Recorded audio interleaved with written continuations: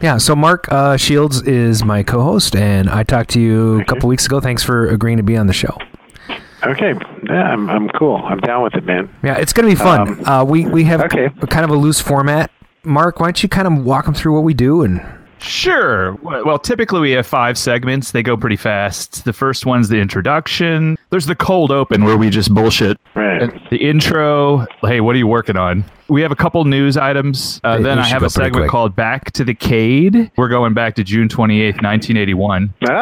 Yep. June 28th, man. That's like, it's going to be challenging, man. I think, I wish I had some of those brain cells that I burned through back in those days. You won't even need those. I'm just going to help augment. Yeah. And then we get into the interview. So do you, is there anybody actually going to listen to this? Oh, yeah. 20 guys or something? Is there an audience out there? There is. There typically is an audience. Tonight, I know for sure I had a huge amount of people that were asking about it. But, people also stream the podcast and things like that. Right. Oh, shit, you're sitting in Raw Thrills right now, right? Yeah. I mean, most people had the good sense to get out, a couple of decades ago, but what the fuck? Just hang on. Yeah, we want the real Eugene. We don't want... All right. We don't want you watered down. Yeah. Well, you don't want to... Don't encourage me too much. So you loved the first picture I posted of you on Facebook, huh? Yeah, I was like, what the fuck? I actually looked pretty decent in those days. I was going, God, I look like, it's almost like I look like one of these new, like, Bitcoin guys. Yeah. Oh, yeah. And I was like, what the fuck, man? It's like, I was ahead of my time. It's like, I was impressed. Thing and everything. I know, you're very hipster. You're very hipster. Yeah, like 30, 40 years, all of a sudden it's cool, Yeah, exactly. Now I'm not, so it's like what the fuck? No, I love it. The funny thing is like the next picture I put up was even worse. It was another like 5 years back in time. And then I finally did one that was closer to modern times for you. Oh, really? You did? I didn't see the other two. Maybe you sent them to me. They're on Facebook. I don't do Facebook. I'm not on Facebook. I got to get on that, one of these days. Well, you know what? You do and you don't. It's kind of a cesspool of politic hell right now, so I wouldn't even worry about it. But Raw Thrills is there, so I tagged Raw Thrills. That's right. Then we get some good. I mean, that's really, we're gonna talk a little bit about that tonight, I'm sure. But so how's life in general? I mean, Raw Thrills good. Going pretty good. Things are good. We're keeping the arcade alive here, and right. That's, it's actually, there's, after about 40 years of decline, I think the arcade actually has been growing the last few years. Isn't that weird? Which is really pretty cool. I mean, and it's kind of evolving, into like these mega arcades, Mm-hmm. And, it's kind of been going on for years now, but it's, I don't know, there may be... in the U.S., maybe like 1,000 of these like super huge arcades. Maybe there's a few thousand of them. And like Dave & Buster's kind of places. Yeah. And well, there was GameWorks was around. I don't know if they're still doing stuff. Yeah, GameWorks. Yeah, they're still kind of around. They were kind of one of the early pioneers. Like as always, pioneers. Kind of get shot in the back. But I think they're still out there. Yeah. And so GameWorks. There's Dave & Buster's, obviously. And I think they have like 120 locations. Yeah. Then there's, a place called Main Event that has, 50 or 60. There's a place, Round One, which is kind of a Japanese chain. Does a lot of Japanese games and American games too. And they've got maybe 20 or 30. And then there's just a million of independent, I guess they call them FECs, Family Entertainment Centers. Because, you have to change names of things all the time, You can't just say it's a fucking arcade, They did that back in the day, too, They did. They were like, Family Fun Center. Exactly. So, we're doing, like, these mega games. It's kind of, I don't know, this could be, like, the end times, It's like, because we're making all these big things. Now, the games are getting bigger. The screens are getting huge, with these LCD screens, and then we're doing these massive LED screens. And, I say don't stop. Bigger the better. It is. It's kind of like but it's like dinosaurs. It's like the sad thing is this shit will not fit in your basement anymore. That's true. That's very true. Shit is like 15 feet tall, and it's. It makes you wonder, like, all the kids that are playing them today, like when they're 40, they're going to be like, I need a big basement built, and maybe, yeah, they'll making 15-foot basements. Freight elevator. Yeah. So no, it's cool. It's kind of it's a fun time. I mean, it's fun when people are buying games. If you're trying to make new games, I mean, I love the old games and everything, but it's hard to make a living. When you're a manufacturer and a designer and stuff. Trying to make a living off of games that no one buys. It kind of sucks. So yeah, that kind of blow. At the end of the day, it's kind of like we're all doing it for fun and games and everything, and there's a lot of passion and stuff in the industry. But, after a person doesn't get a paycheck for, a couple years or a couple months or maybe a couple weeks or maybe 2 days, it's amazing how your enthusiasm for the job kind of drops. Yeah. Well, I've got a ton of questions that will dovetail off that statement, actually. Yeah. So, Mark, let's describe your lovely machine there. That thing's in good shape. Is that original? Yeah, I haven't touched it.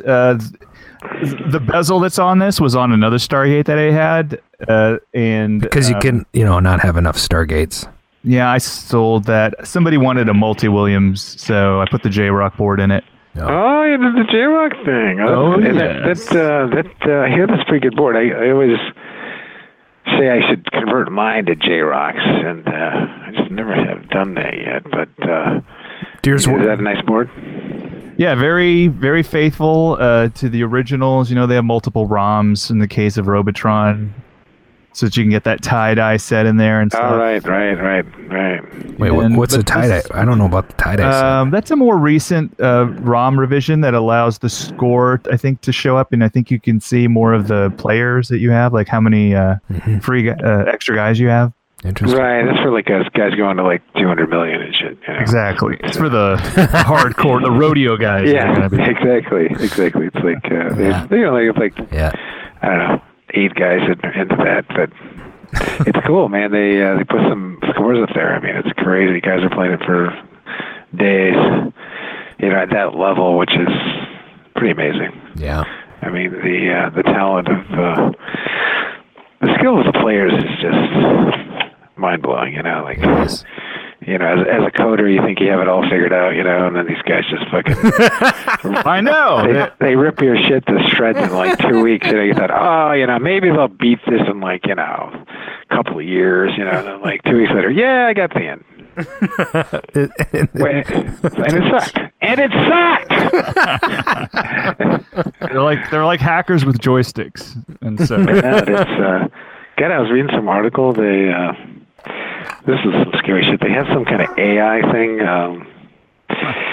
playing this game, Dota. You familiar with the game Dota? Dota 2, I guess, whatever some kind of team game. I guess it's like 5-on-5. Oh yeah, I see it. DOTA. Duel of something. Yeah. Duel of the assholes or something. I don't know. Anyway,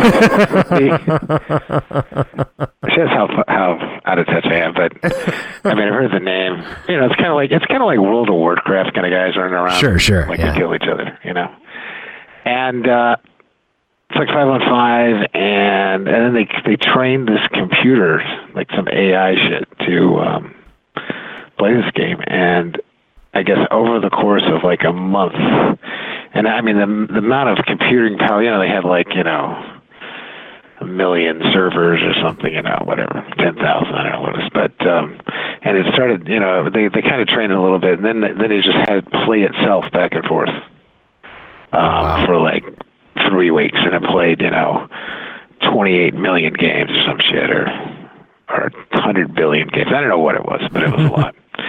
And at the end of 1 month, it was beating the best players in the world. Really? And I was going, oh man, We are so fucked. We're fucked. We're done. It's like we got to go out. We should start unplugging. We got to go to Amazon Web Services and fucking Microsoft Azure and start unplugging this shit, man. Once we lose the power switch, man, we're fucked. I mean, they're going to go into all the cars that are driving by themselves, and they'll take over those. Actually, that's not going to work. The car thing, that's bullshit. Because no, it is. That's bullshit. Because you think about it. Okay, yeah, they're killing people and stuff. That's the least of the problems. The fucking car is going to drive the speed limit. Who the fuck wants to drive the speed limit? Nobody. Exactly fucking right. Nobody. It'll be like gridlock. If people actually drove like 25 on a street. Do you know how fucking slow that is? I mean, I haven't seen. Seriously. I guess you don't have control over the acceleration, right? It can't just drive while you play around with the speed. I don't think you can because if it's driving you, then it's like it can't break the law, right? Because if it kills somebody, it's its fault, right? It's like you were fucking speeding, you were going 28. Fuck you, $100 million settlement. Fucking computer killed somebody, and never mind the guy was running across the street naked, in the middle of the night, with black leggings on or something. I don't know, right. But it won't ever be the human's fault, because computers. We know computers are evil motherfuckers, and so it's going to be like they can't speed because if they ever do anything, it's going to be their fault, So they're going to go fucking 24.9. Right. And it's just going to be, they'll be braking, for every cockroach on the road. And, it's not going to work. I think it's not going to work. He might be honest. It's not going to work.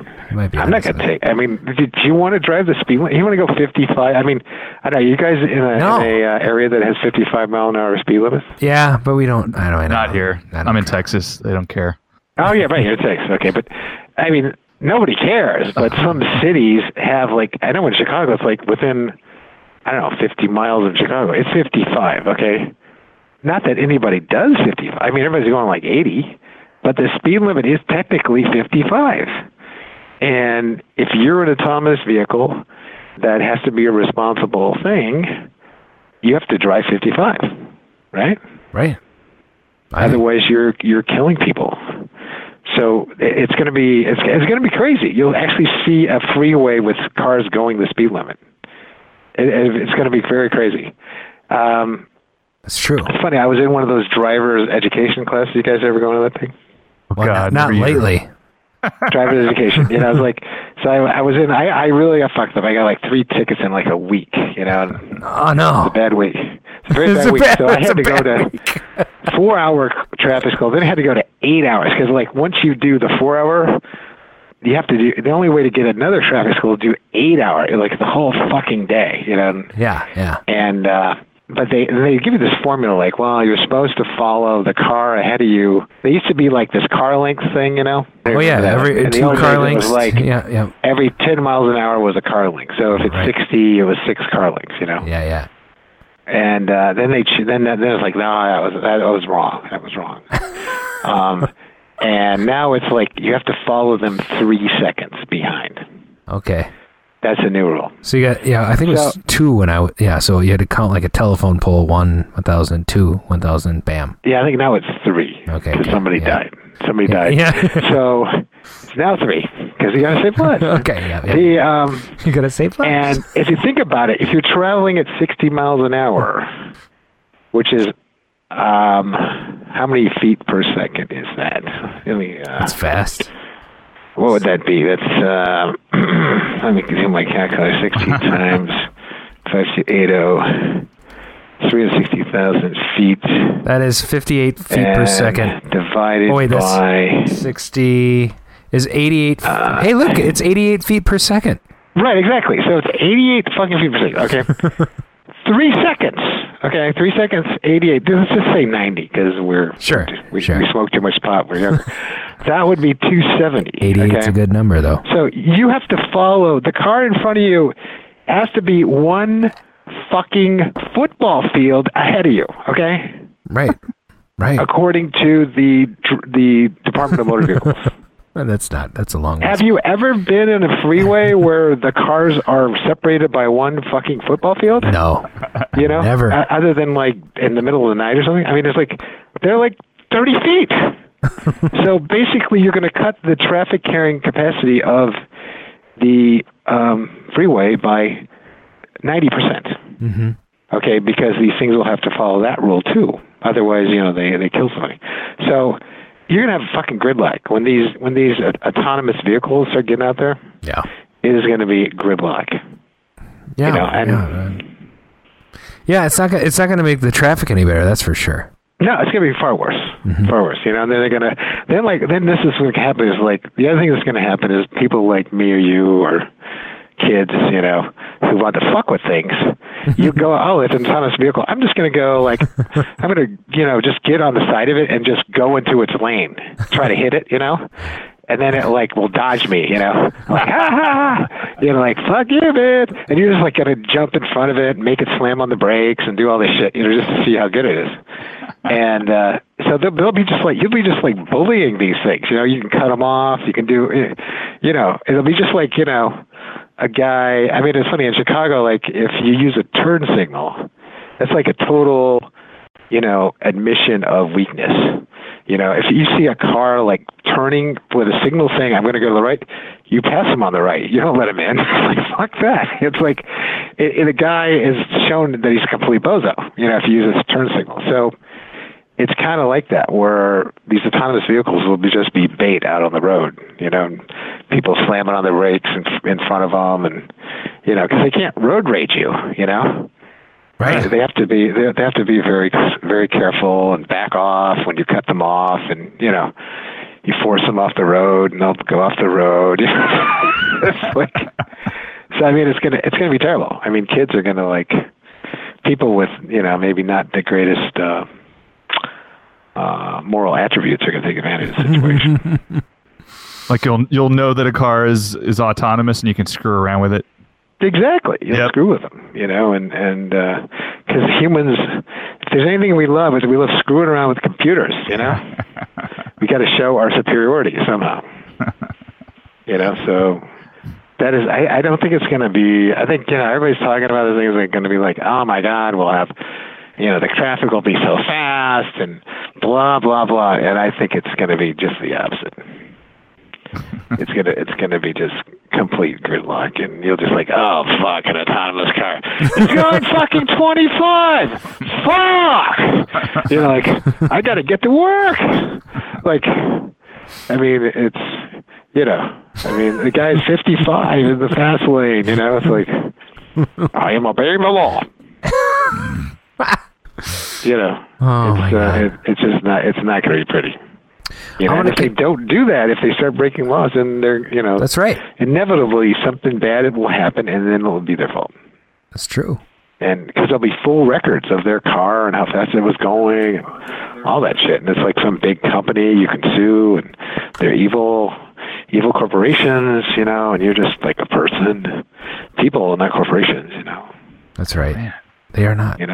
And by the way, I'm spinning up the live show here. We're just going to get things rolling. We're just kind of greasing the skids, letting the people get into the chat and stuff. And so this will be sort of our, So I don't have to do this hangout thing. You're just going to tell me everything. Yeah, no, we're good to go. Okay. So we'll give you your cue. What is that thing?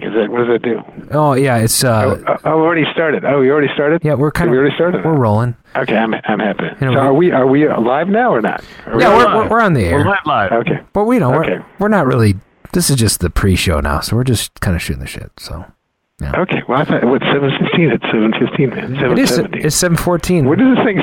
What is it? Oh, it's 14. Oh, okay. I guess my my computer's kind of fast. I do that because I'm always late. Okay, no, my cell phone said 7:15. So. Mark, you're looking sharp. You got the $6 million T-shirt on today. Oh man, excellent TV show. Yeah, I'm taking 1981 out. Was that an 81? I thought that was 78. I thought that was a 70 thing. Well, and The only thing I remember about that show was, this is $6 Million Man, is, like when he would do like he'd just like, you know, it was kind of like the Hulk or something. He'd kind of like get pissed off and like do his thing, and he'd start like running at 1,000,000 miles an hour or something. And they have that kind of ching ching ching ching ching yes. sound that when he was like, you know, getting it on and, you know, running 100 miles an hour or whatever the shit he did. And there's a property that needs a game. What's that? Yeah. I don't know. Yeah. Exactly. I don't know, man. The 6 Million. I don't know, man. Well, you know, I think I'll leave it to those 2,600 guys, man. They're still in. That'd be awesome, man. That'd be awesome, man. The full on VCS, you know, 5-pixel, $6 Million Man. You know, that's gonna be. They'll figure it out I can too. do it in 8K. That's true. So, yeah, exactly. You know. So are we ready to roll? That was amazing. Are we ready to roll here already? You think? Yeah, you can hit the start button, dude. So let's get this show on the road, huh? Play that music. All right, here we go. Wait a minute. So, you know, we gotta. Are we sure we're ready? Because we got a few people in the chat. Who's in the chat? Well, we got Andy Baldwin in the chat already. Dan Copeland in the chat. Yeah, Mike Martin's in the chat. Aaron Sanders in the chat. I mean, we got some peoples. And I know there's a couple of people going to show up in a little bit. So, we're ready to... All right. Here we go.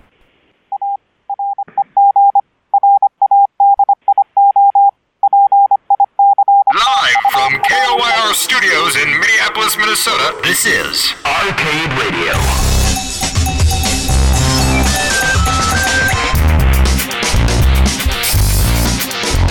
Intruder alert.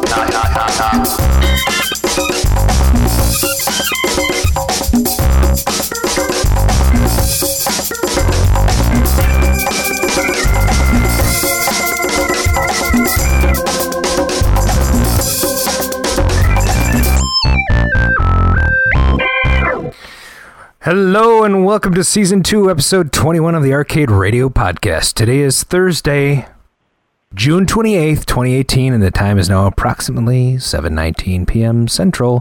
Thanks for joining us in the car. Where are we again? Oh, yeah, the Arcadosphere. This is your host, Adam, Fofadam V5, and I'm joined by my legendary co-host, Mr. Mark, Time Runner Shields, and the guest host of Arcade Radio this week is Eugene Jarvis. Welcome to the show.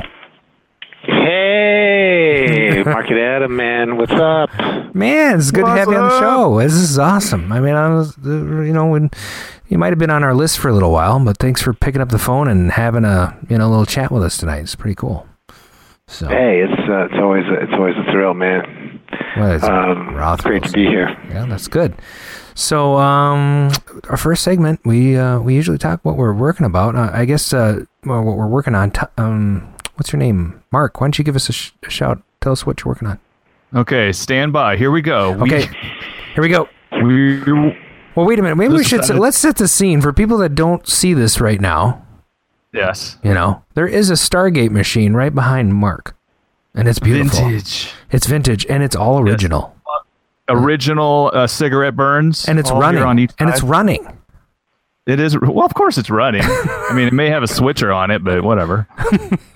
Man, that's cheating, man. That's cheating. Dude. Like, no resale value, man. Come on. The power is power, and I'm pretty sure the linear is running the coin box light. That's funny. All right. So anyway, Mark, numbers got to match, man. The switcher does not have numbers on it. I can tell from here. No. Okay. I could add some on there. So what are you working on there, Mark? let's see. I finally restored my turkey chute. I finished it. The only thing I have left to do is there's like a coil for the feather box. I don't know if you know turkey chute very well, but it's in your office. It's kind of a Robotron ripoff. Oh, really? You kill a wave of turkeys, and then you're rewarded with some feathers blowing up in front of your face. That's great. Yeah, that was choice, man. I wouldn't think it. I don't think it has anything to do with Robotron, but the feathers were cool, man. I definitely wish I had two joysticks. Like, it would be cool to shoot and move around. Oh, yeah. Which I think you can do, but it's the gun, and then the gun is your joystick. And right. So that is that the only thing you're working on?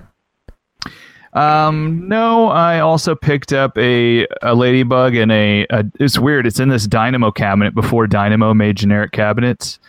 And so it's got it looks like a little Hustler, but I don't know. It's very strange.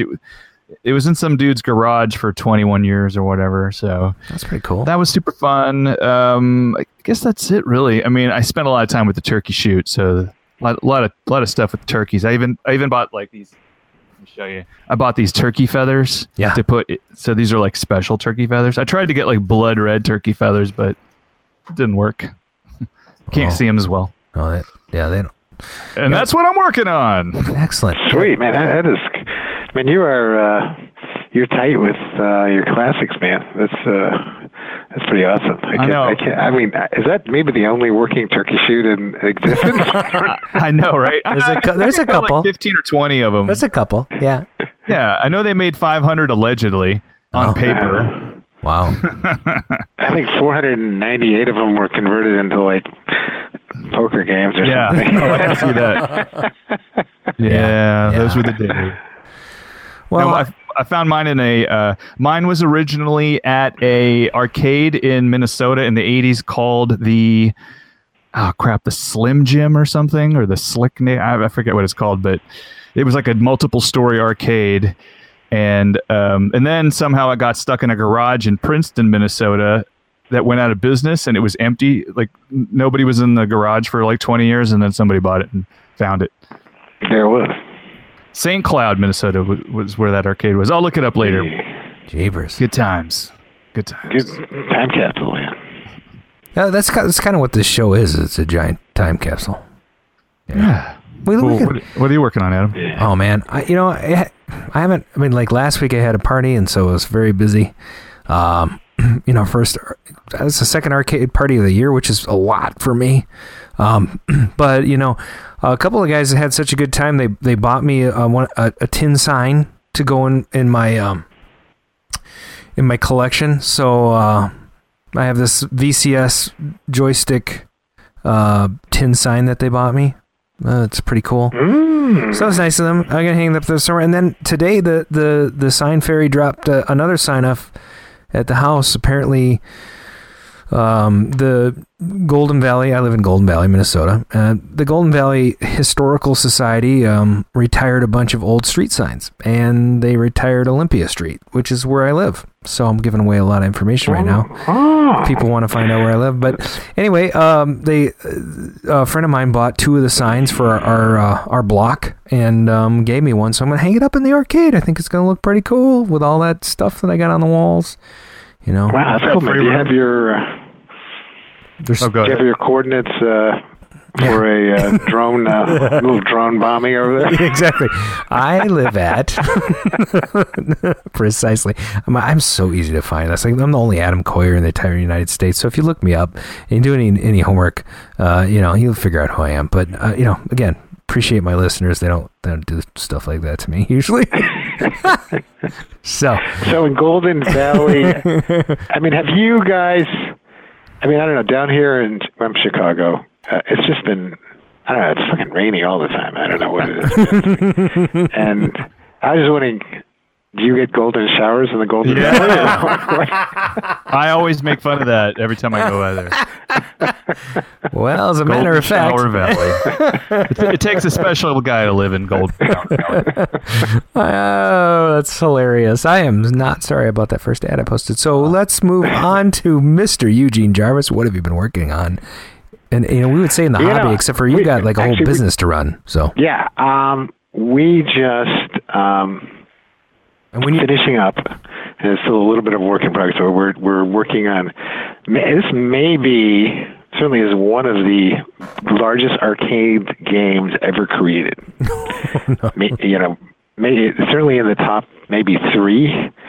And it's this new. I'm sure maybe you guys have heard about this. We did this Halo game. Yes. Oh yeah. It's called Halo Fireteam Raven, and it's a 4-player like cockpit type thing. You gotta go on to YouTube or something if you want to take a look at it, and it's also going to be at Dave and Buster's for a couple of months exclusively, and then it's going to be anybody that is stupid enough to buy one. So they're like what, $6,000? It's pretty crazy. So it's got like 2 65-inch screens like put together. It's like a super panoramic type of thing. It's like so it's like a huge. It's like surround vision or something. Like one of those crazy panoramic type of things. And so essentially, it's like an 8K type video, and it's just crazy. It's got all really cool Halo stuff.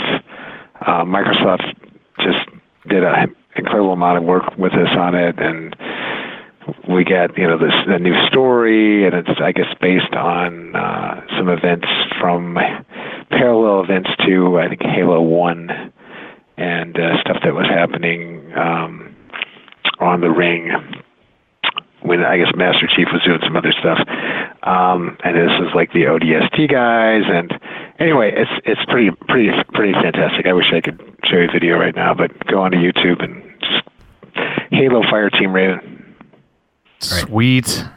And it's it's like about 11 feet wide, and it's like 11 feet in diameter. It's kind of circular kind of thing, and it's pretty well. So we're getting at we still have to do some revs on the software and trying to figure out how to build the damn thing.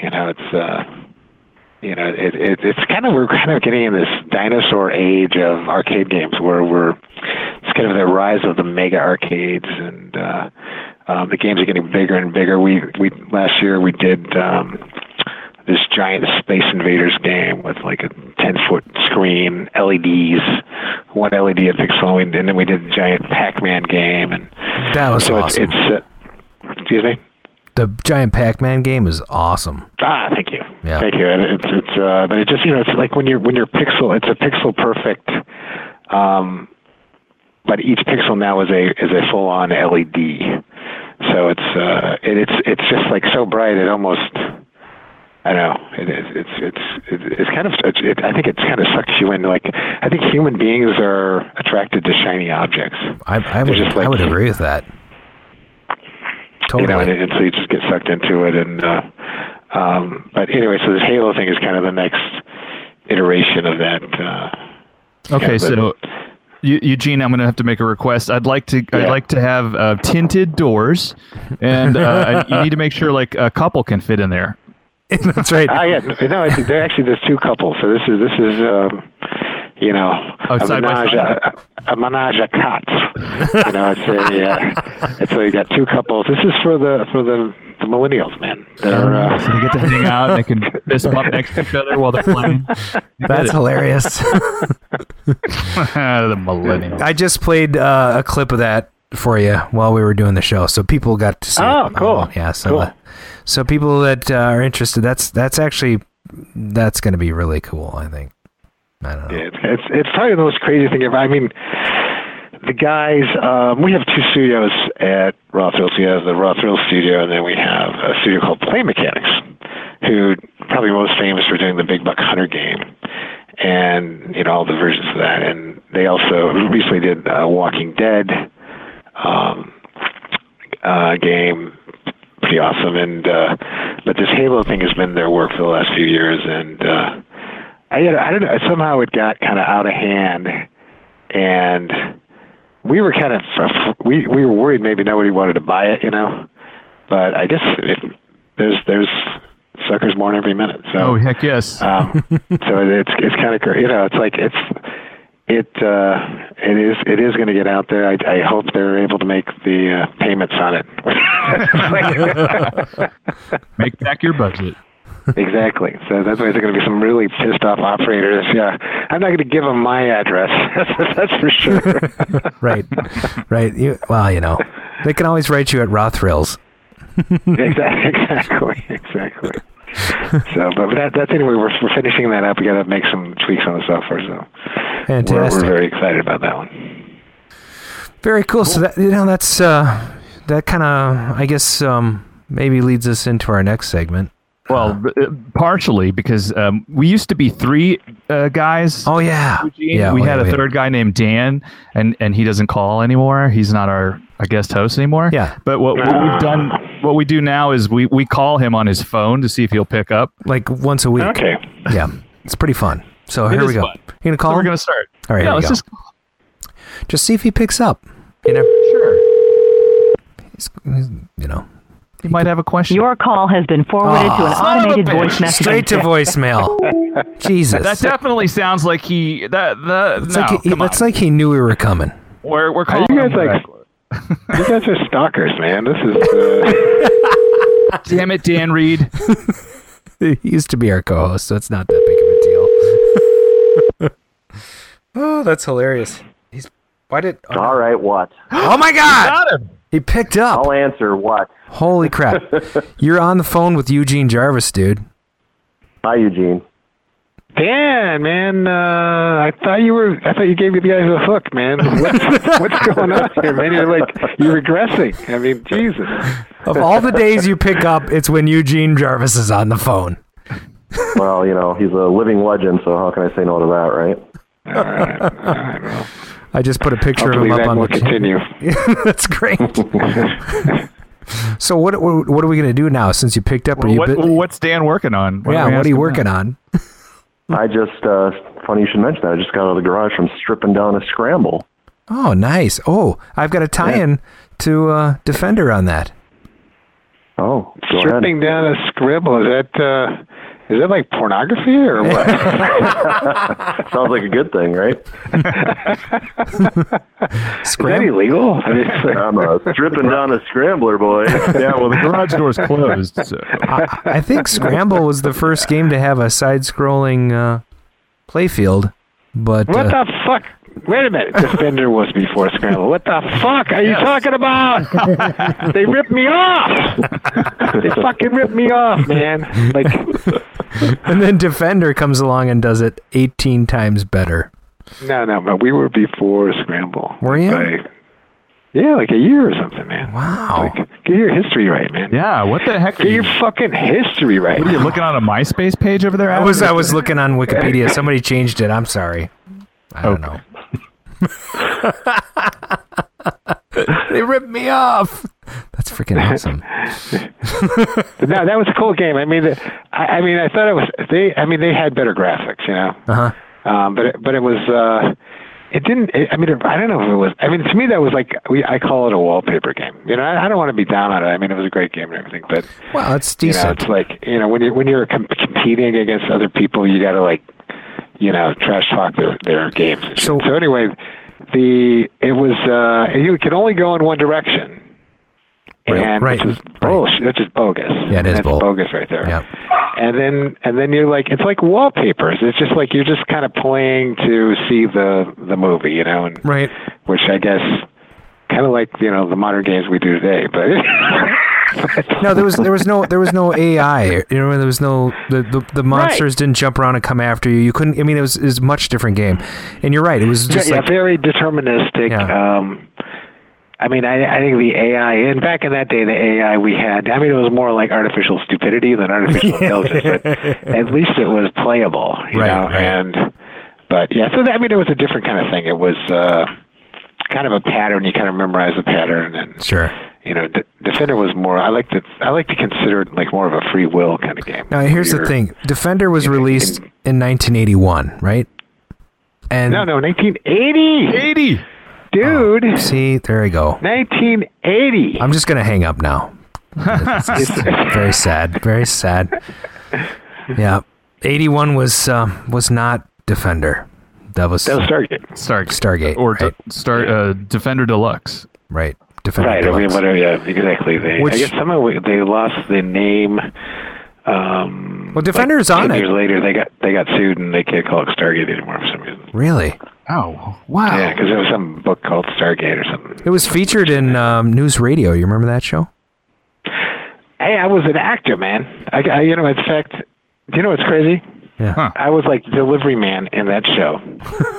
What? In that scene. In that episode? I was like delivery man number 2. Nice. And, dude, this is the coolest thing is I get like these checks from them to this day. Oh, really? To this day, I get checks from the residuals of that show. That's awesome. And what are they, like 16 my latest cents? check, which was for the first quarter of 2018, was 57 cents. Nice. Oh, It costed more money to send you the check. Dude, 57 cents, man. So I'm a Hollywood star, man. Going to the bank. I'm a Hollywood star, man. That's hilarious. It's cool, man. That's two games of Robotron, man, right there. My God. That's awesome. Well, we got a hold of Dan. Are you going to hang on to the show? Or are we going to have to send you the link so you can call it on your computer or what? I said.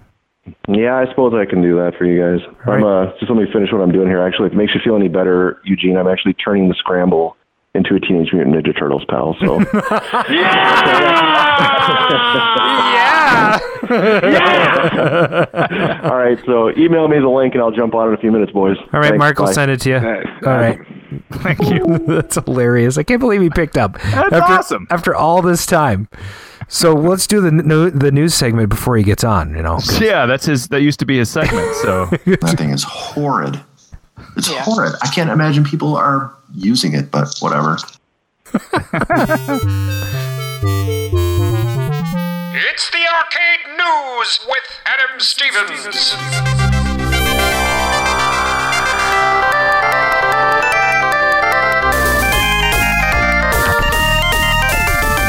Well, it's old news is good news with Gary Gnu. I think we just dug this up just because you're on the show today.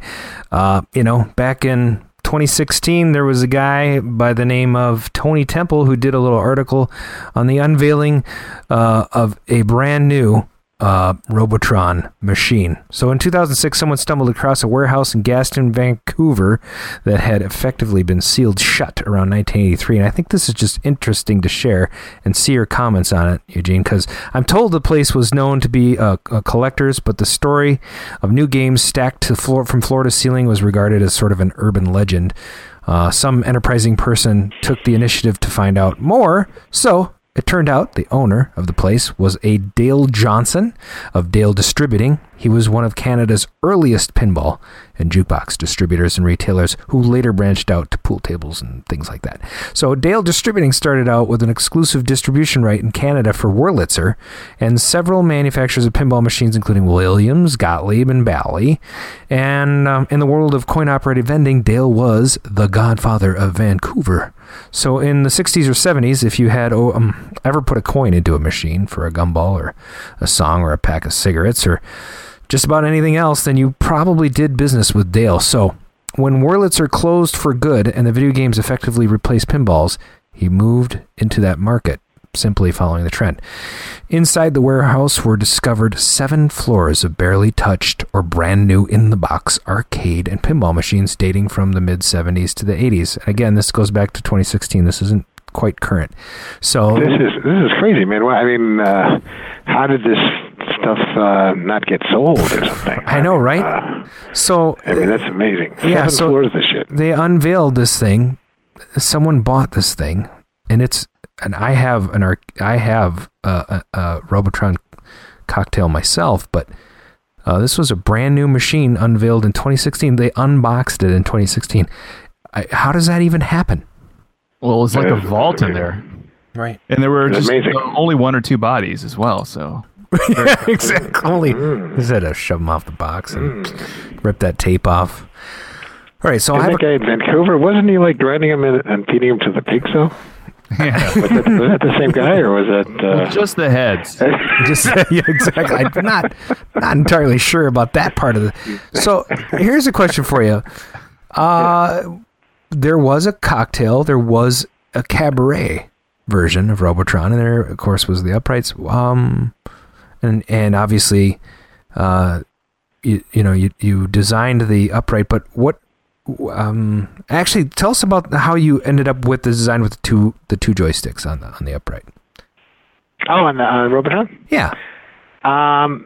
Yeah, I was a big fan of an Intruder Alert, Berserk, which is in your intro sequence. Man, I was like, oh yeah, that's so cool. The Intruder Alert.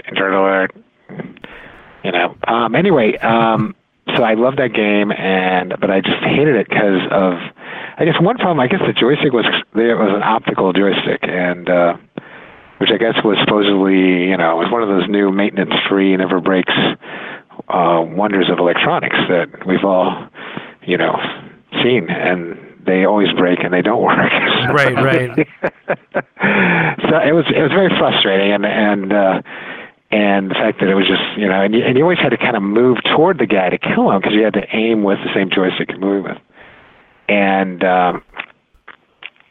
somewhere along the line, I kind of got the feeling, I got the idea of how can you be independent? How could you have an independent control, of shooting and moving? And that's when the concept of a second joystick was. So was that cabinet built from the ground up, or did you hack a cabinet you had at Williams and just throw her in?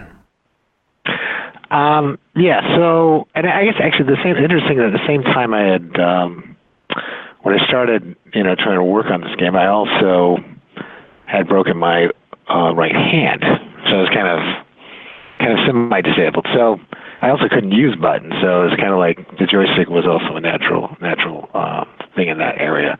But so what I did is I got two Atari 2600 joysticks and got a piece of plywood, and I drilled holes in the bottom of those things. And it's kind of weird because you take them apart, and it's kind of weird. Consumer products are just really not made to be repurposed too well. But somehow I was able to drill a couple holes in the bottom of them and screw them into this piece of plywood. And so I had two VCS joysticks screwed down on the piece of plywood, and that became the first Robotron control. That's hilarious. And it was pretty amazing. It was. And actually, originally, Robotron was going to be like a non-violent game. That was my initial idea. I was going to stun all the robots, or you would negotiate. You splash water on them. Listen, I got $5 in my pocket. You don't shoot me, I'll let you pass. It's like, can we talk? Can we talk? It'd be like Joan Rivers would be the mediator. Like, can we talk? Can we talk? And human. But it was this game. I don't know. This is really weird. Now, I was at the MGC in Milwaukee, and I couldn't believe it. They had like 4 or 5 of these Commodore PET computers. Yeah. And there was this game that ran on the Commodore PET. It was called Chase, and it was like this character game. I haven't seen it in like decades. I don't know if this game even exists anywhere, but. And the idea was like you had these I think they were like pi signs that were the robots. I don't even know what they were, but I was assuming they were robots. And they would kind of seek you like the grunts in Robotron. They would just kind of come at you. Sure. And then the idea was you would make them collide with an asteroid. There was like asterisks out there. And you'd collide with these asterisks. They would chase you around, and you could guide, because they're always going after you, you could guide them into these asterisks. So that was kind of the original mechanic, and you still see that in the grunts and the electrodes in Robotron. Sure. And so that was kind of ripped off from this game, Chase. Interesting. Which was a character-based game in the mid-'70s, something like that. And I don't, I have not seen this game in decades. And I tell people about it, and no one even remembers but it. But you can play it at MGC, which we have talked to Dan. It wasn't. I didn't play it. It wasn't. I was telling people about it. They didn't know what the fuck it was. They had PET computers there, but they weren't running them. Well, we should try to figure out how to get that game. So maybe you guys could because that is kind of the root. That's kind of Robotron, and then you kind of add Berserk in that, and it's like. The thing is, if you want to create like a really good original idea, you have to steal from like more than one place. You know, you got to like steal 2 or 3 different things and then put them together, and then it's now original. You take the elements that you like and you create something new from it. I don't think that. I mean, that's natural, right? I don't know. Exactly. I think that's the way everybody works. I mean, that's how you like crossbreed things, you know, and. So I think that's how new things get created. Is that's one form of it. Is you crossbreed different games, and I mean Defender was kind of like a cross between Space Invaders and Asteroids. Yeah, because the right hand you were playing essentially an Asteroid Fire, and then the left hand was kind of the Space Invaders turned sideways. Yeah, and so it's. I always think it's been a big thing of my.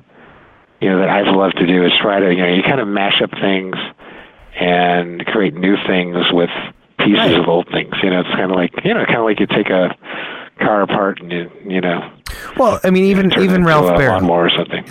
Even Ralph Baer, right? He creates Tennis for Two. He basically creates Pong, right? No, Tennis for Two was.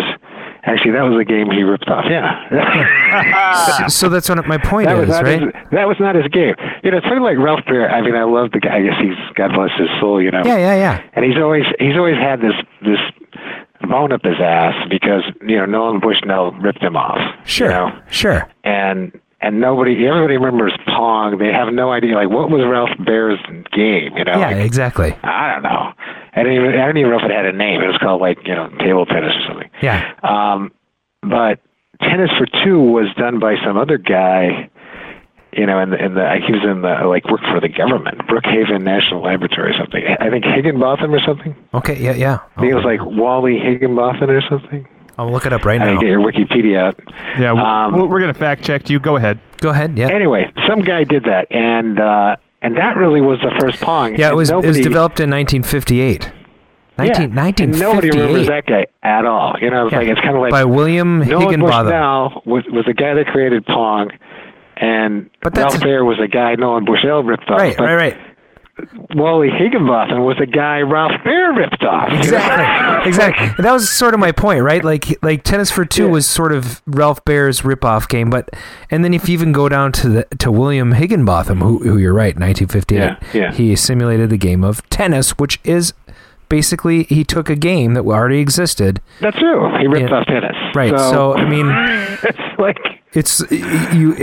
the creative element comes from I mean the innovation is there, obviously. Exactly. It's making something cool. It's like, who knows where it came from? Right. It's like, right. I guess they're suing Ed Sheeran now for this song.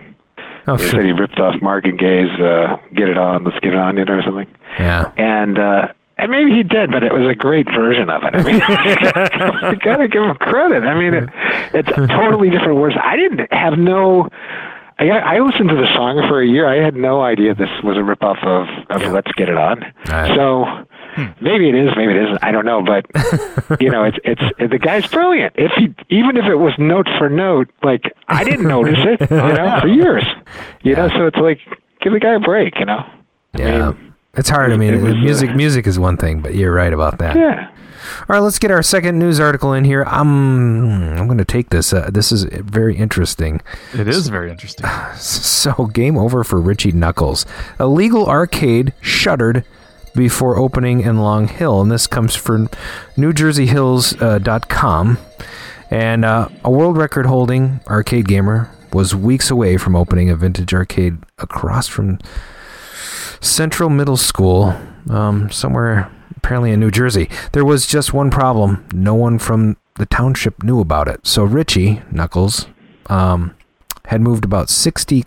He was on our show, too. So we like this guy. He's Richie is a great guy. He's kind of a character, right? So, So he had moved about 60 classic arcade and pinball machines into the basement of an old library building at 91 Central Avenue.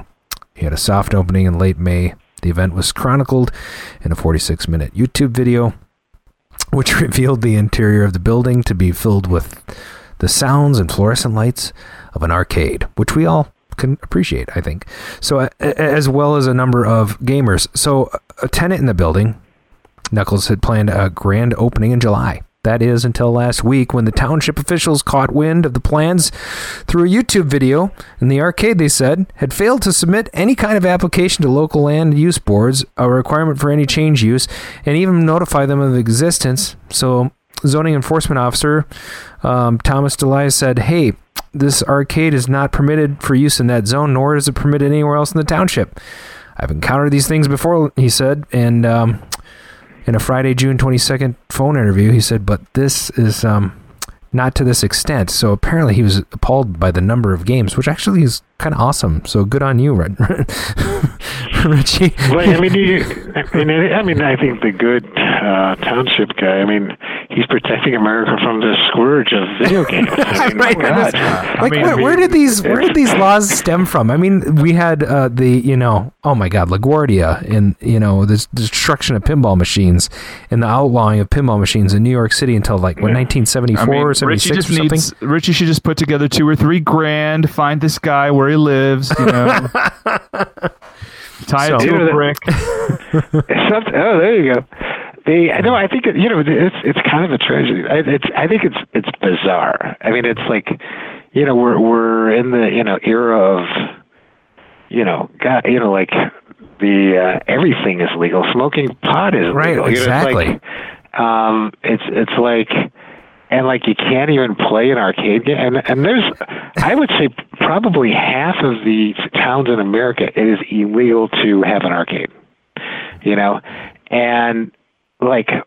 I mean, it's more illegal than gambling. Right. And the crazy thing is, I mean, it's insane. And by the way, there's no dancing in those towns either. Not allowed to dance. I think originally back in the 80s, I remember, when arcades were, when they were just mass mayhem.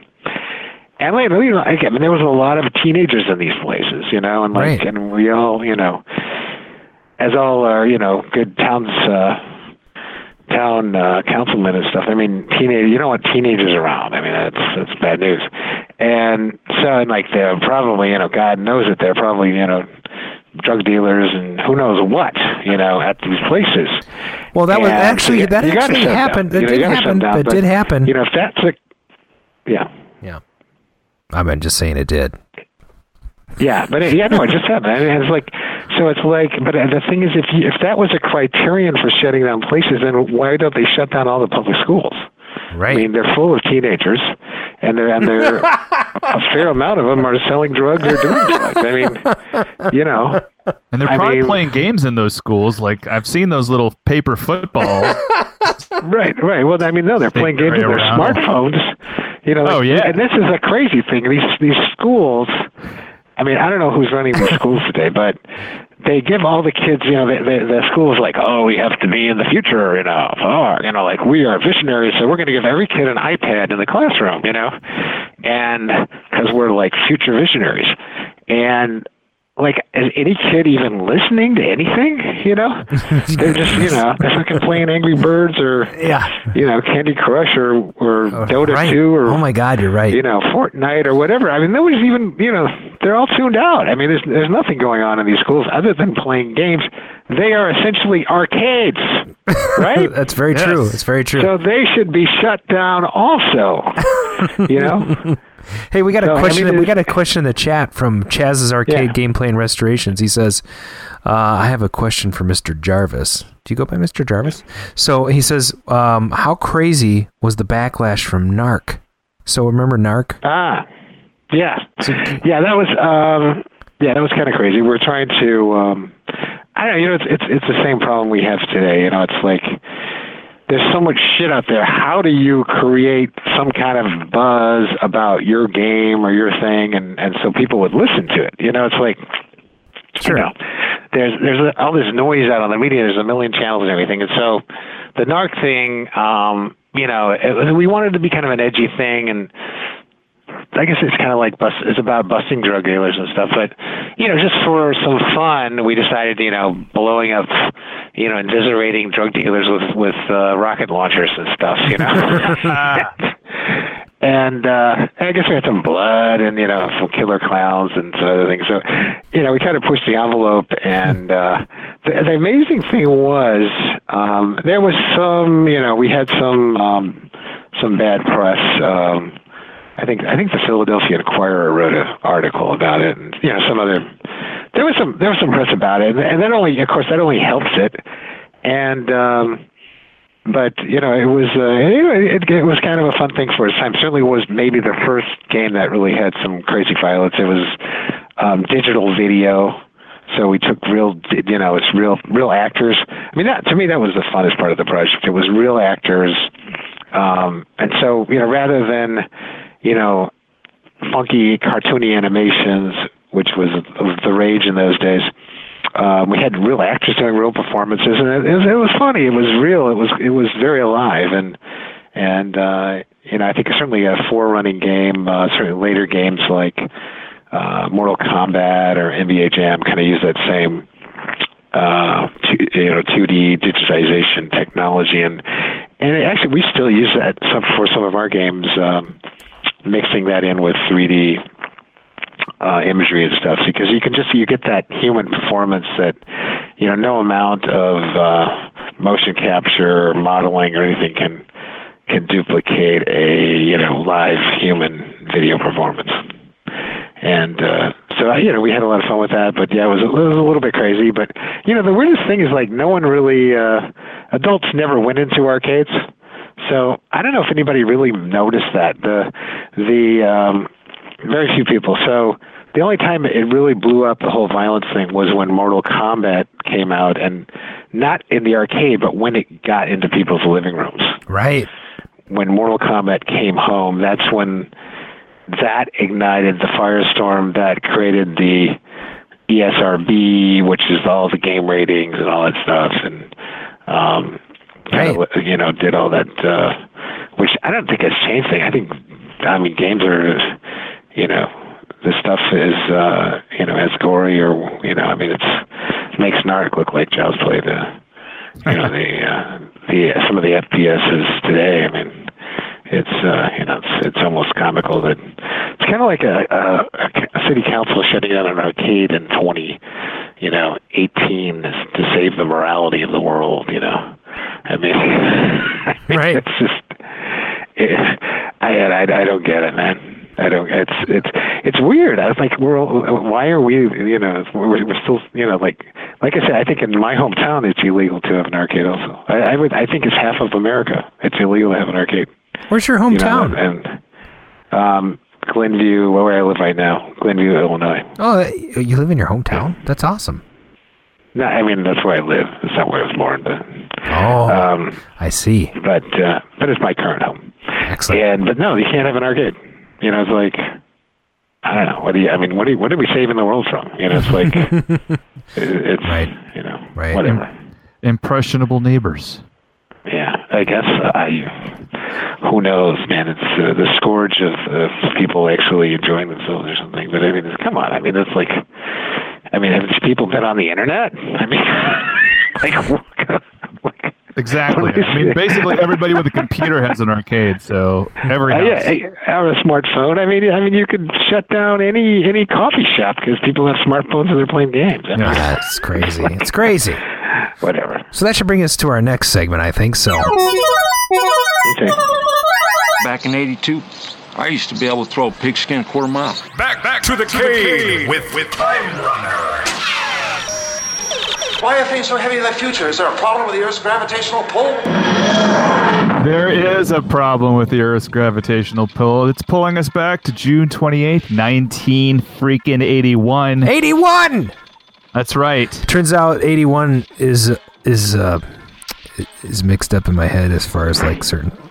Yeah, it's an important point in the arcade. I'm just saying. Temporal. I might not know everything. I'm just Well, let me tell you about four things. The first one, as far as the arcade stuff, according to legend, the VidKids were breathing their own farts. What? My faulty HVAC system back on this date. Oh my God! Feverishly programmed Defender Deluxe. He's laughing his ass off right now. This is awesome. That's right. We got to hear this story. We got to hear nothing this. worse than that, man. It is worse than that. No. Nothing worse than that. All right, so tell us about this story. Damn, that's bizarre. It's funny. I think I've used that expression several times in my career. I didn't realize that was in the 80s. It was kind of like I think it was one of those buildings, and they don't get enough outside air in, and I think it's probably still a problem today. I mean, it is. I mean, I really think fresh air, oxygen. We could probably triple the productivity of America if we could just, filter the farts from some of the office buildings. I know. Whatever they do to casinos, they should do that to every office building. That's right. Get the oxygen. Get the. And you could recover the methane, and use it to heat the building. Exactly. So. I mean, fart fans, they're everywhere in every bathroom. So. Fart fans. How did we get to this point in this show? I find it relevant. Anyway, so what was going on? Let's talk about the box office. Like, okay, you don't want to go to work, so you go to the movie theater, right? And so that particular week, For Your Eyes Only came out. British spy film. Maybe you've heard of him, James Bond. Oh my God! It was the fifth one to star Roger Moore, and it put Raiders of the Lost Ark off its perch. Right. What was the name of it? Oh, For Your Eyes Only. Oh, are we playing? Oh, For Your Eyes Only. Okay. All I can remember about that is the legs in the ads. Oh my God! Yeah, it's the best poster ever. Yeah. Yes, some more conservative newspapers drew like little shorty shorts on the legs so that you couldn't see. It's fantastic. The upper quadrant. That's fun. Yes. It's funny. I did a game called Cruising USA, and we had some kind of sexy flag girls that were kind of like starter girls, and I remember I got a letter from a mom who didn't want her son to see that. He liked to play Cruising USA, but so she would put a brown bag over the girl. Oh my God! Wait a second. I mean, I think there's a concerned mom that's taking action. I didn't know this. So, were you involved with the original Cruisin' series? Yeah, that was my baby.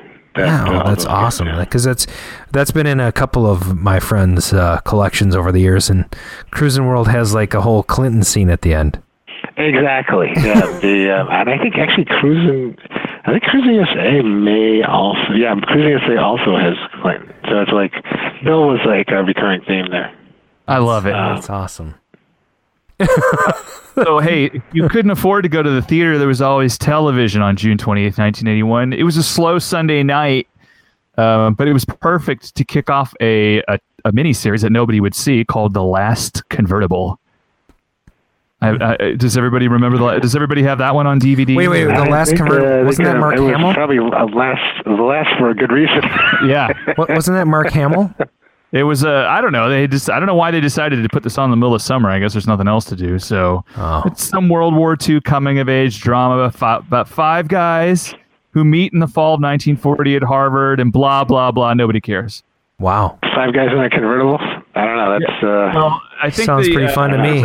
There's a green 39 Packard convertible at the center of the story somehow. I guess. Okay. Any like transgender element there?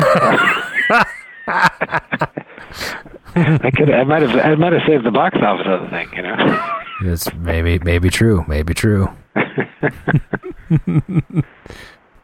What? Whoa! Were we supposed to play a clip? Damn it! I always miss the clips. Do we lose Mark? Oh, I hate it when that happens. Oh, we lost. You can actually lose people in this deal. Well, the funny thing is, Twilight Zone. He's totally froze up on the screen right now, which is great because there's a great picture of him up there. Am I back? You're back. Huh. All right. I heard most of you. I think my internet went down for a second. Oh my gosh, that's the quality of the show. That's right. So I was just saying, was there like a link I was supposed to click on? Yeah, it was the intro to the show, but it was terrible, so it doesn't really matter. Okay, all right. But there wait a minute. The intro to this. Oh, is this Automan? The last convertible. You're going to end up playing it, aren't you? This is Automan. I love this show. Okay. Automan. Okay. I sent you the link to Automan? No, but that was the show I thought you were going to send me. Anyway, okay. No, all right. What else? I won't play it. Let's just move on to the next section. You know what? I only have one question for you, Adam. What's in the juke? Oh my God. Hello and welcome to What's in the Juke. All right, everybody wants to know what's in the juke. Wait for it. What? Wait. What? Wait. There you go. All right. Here's the part of the show where we play 10 songs, little tiny piece of the song, and then we see if Eugene knows what the hell the song is. Wait. Should we do that first? Okay, so here's the thing. If he says it first, no one else is going to hear it. It doesn't matter. All right. We'll have a couple... I think most of those brain cells are burnt out, so that's okay. We also allow our listeners to guess, so it's a team effort. And you know what? Okay, these are like songs from the year 1981. Yeah, correct. Well, yeah, or And Casey said he was going to be out here to kick your ass tonight, but I don't see him. I don't see him either, and I'm actually a little bit disappointed. And Casey and Dolly are like a team. I feel like we should call them and tell them that you're here. Okay. I mean, they may not answer at that point. I'll text. You're going to text them? I think we should start the show. All right, let's do that. All right, so we're going to play the first clip. We got about 10 tracks here. We have 11? 10 or 11? Yeah, you can get rid of one if you don't like it. No, I like it. 11 is good. We'll have a tiebreaker, just in case, right? So, okay, here we go. Oh, there he says, I'm here, bring it. Casey's in the chat. He's just been quietly waiting for this section. Okay, Eugene, we're going to play a clip of this song. It's going to be a short clip. Let's see if you can get it. And our audience is going to try to beat you to it. So here we go. Oh, wait. Can we hear this yet? That's it. I'll play it again. There you go. It brings like... Oh my God! Andy Baldwin got Hall & Oates. Is it really Hall & Oates? Okay, yeah. It's a Hall & Oates. Yeah, Casey got the whole thing. Casey got it. Hall & Oates. You make my dreams come true. I'll play a little bit more of that song. Okay, right. Yeah, he got it. Or she got it.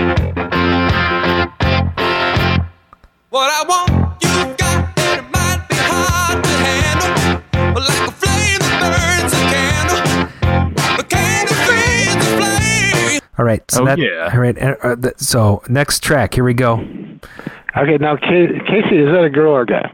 Casey is a guy, and his wife's name is Dolly. Okay. His wife's name is Dolly. Okay, cool. She's usually dialed in here as well. We got right now. We have Andy Baldwin, Bronco Billy. We got Daniel Copeland. We got Ty Laurie. We got a bunch of other people in the chat right now.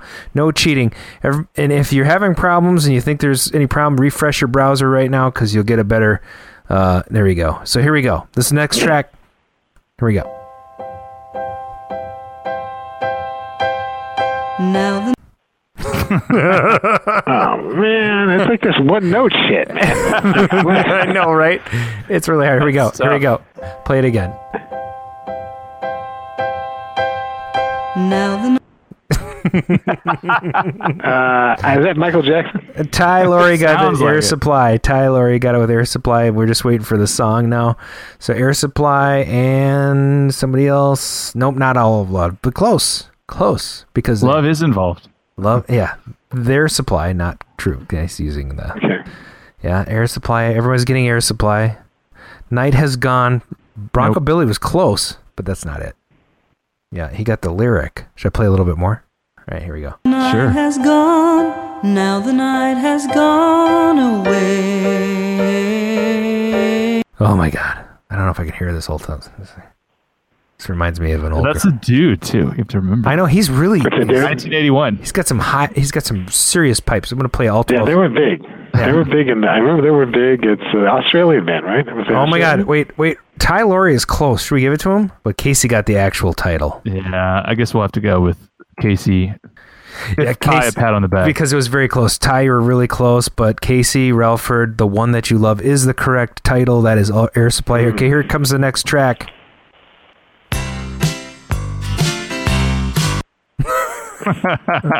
Three seconds already.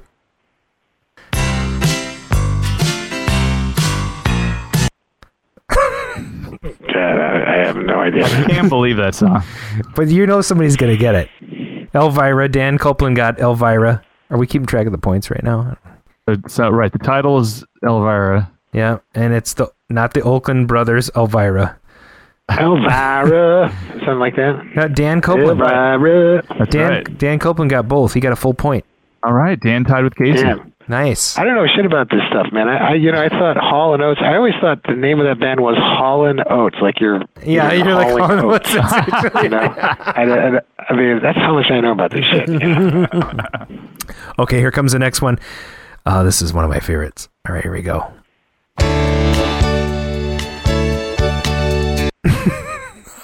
Oh my god! Okay, that's do it.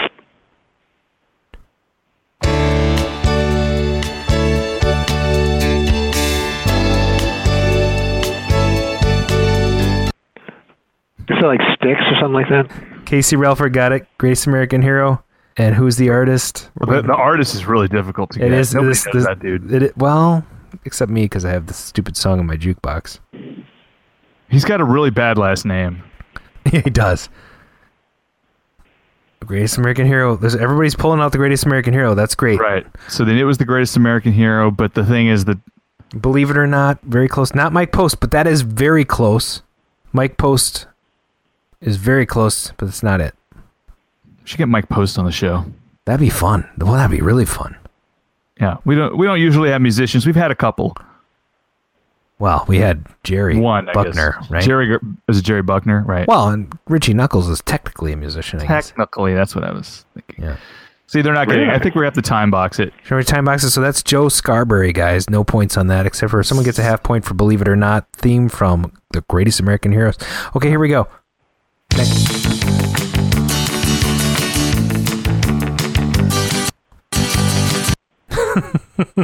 I had such a crush on this chick for Me too. I totally did. I was like in third grade. Here we go.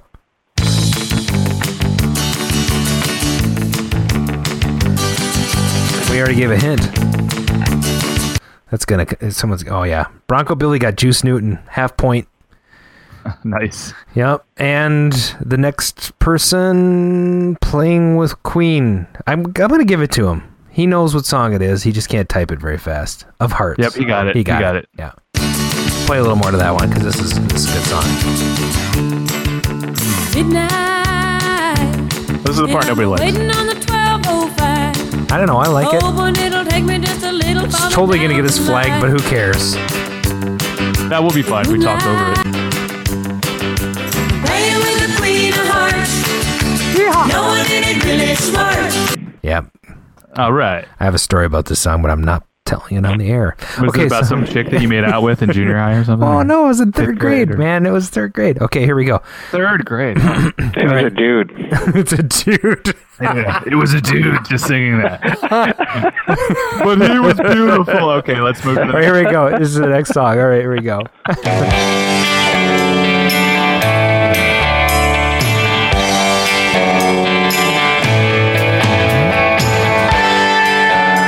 Think that's enough? Yeah, these get harder. I've heard that fucking song a million times. right. Is that like Journey or? No, you're close, but no. It's The Waiting by Tom Journey. Petty. Casey got the song. Tom Petty. Oh, Tom Petty. Yeah, Andy Ballman got the artist. So half point for Andy and a half point for Casey. All right, here comes the next one. This one gonna be a little bit tougher. What an awesome intro.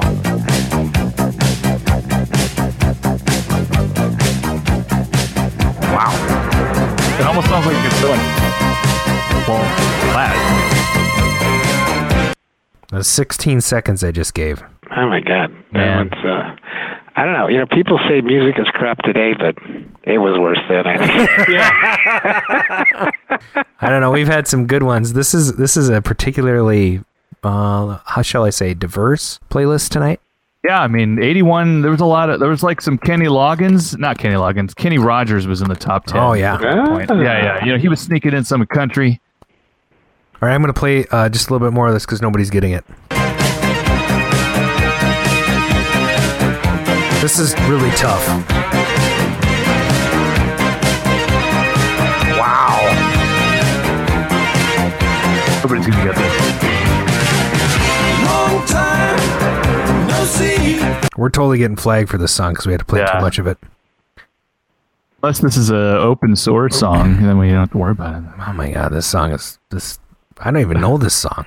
This was this and this copyright was violation, man. Yeah, copyright violation. You guys are going to jail, man. We get it all the time. Yep. And then they they monetize our video. That's all they do. I don't care. Yeah. I wasn't making any money. Oh, see, and Andy's like, I know this. All right, I'll play a little bit more. God damn, we're gonna. Short time for you and me. So fine, so good. We're on the road. Not ZZ Top. First night. Holy crap! I've already played like half the song. Come on, guys. Yeah, I think just give it up. All right, it's Gemini Dream by Moody Blues. Nobody Gets It. Okay, the next song actually featured in Chasing Ghosts, the original cut, and one of my favorites. Here we go.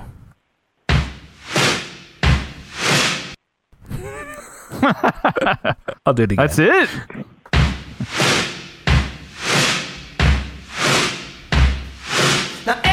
That's all I'm giving. That's all I'm giving it. That's who the hell was that? Is that Aerosmith or something? No, no. Keep guessing. Keep guessing. That's Billy Squier. Aaron Sanders steps in with Billy Squier, and Casey says best song ever. Squier, and it's The Stroke. Copeland gets the other half.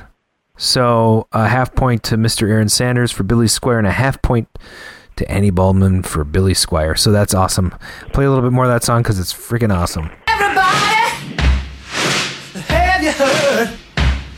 If you're in the game, then the Stroke's the word. Don't take no rhythm. Don't take no style. It's a good song. All right, here we go. The next one.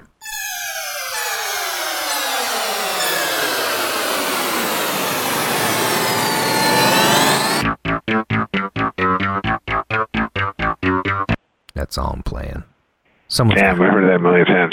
I've heard it a million times, man. If I just had a couple more brain cells. I mean, the 80s was rough on me, man. It was rough on me. I think that was one of the ones that didn't make it.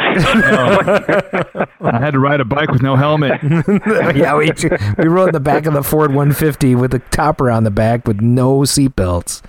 Nice. Sticks is correct. Dan Copeland and Aaron gets On My Hands, but that's not the full title. So Aaron Sanders Too much time on my hands. Too much time on my hands. Yeah. You got it. So Aaron, Too Much Time on My Hands, half point, and Dan Copeland gets Sticks, but there's a Y in that. But oh no, Aaron Sanders got the whole thing. I didn't see that. He got it. Aaron, you get it, buddy. You get the full point. Yeah, so here we go. This is a good song, though. Okay, here we go. Oh my god. No one's gonna get this.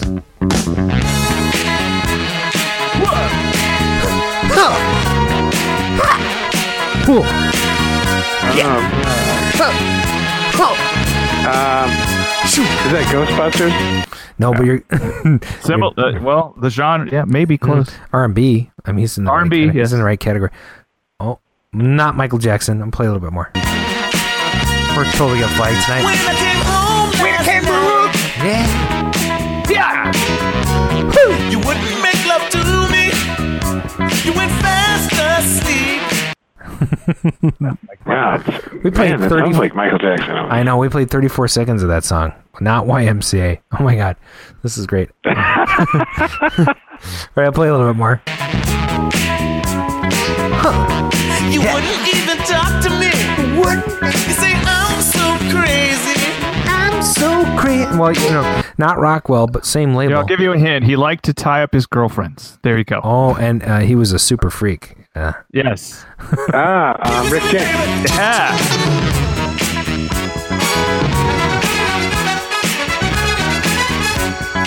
Andy Baldwin got it. Both of them. He gets a full point. Give it to me, baby. Rick James. Okay. That was Super Freak? That was Super Freak? No, that was, but same artist. Yeah, same artist. Give it Rick to me, James, bitch. All right, here we go. Last song. This is the last song. No hints. Oh my God.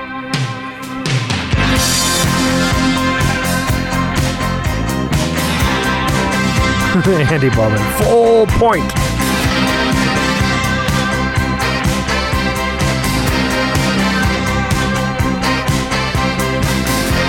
No one is going to get this. I'm going to go to the middle. Sounds familiar.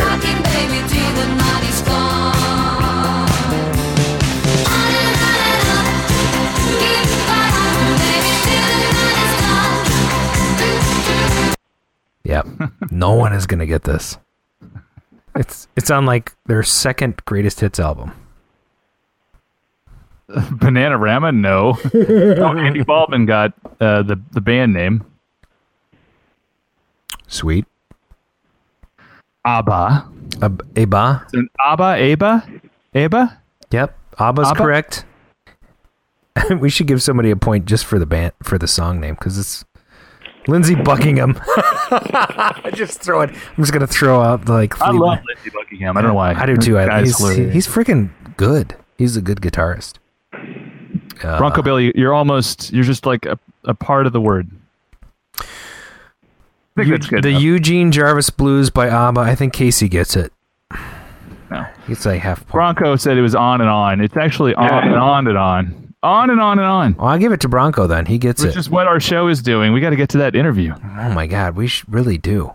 Where the hell's Dan anyway? Don't worry about it. All right. So let's thanks for playing. It's Back to the Juke, and we're gonna I guess we're gonna move on to the next section. What do you think? Yeah, I'm into it. All right.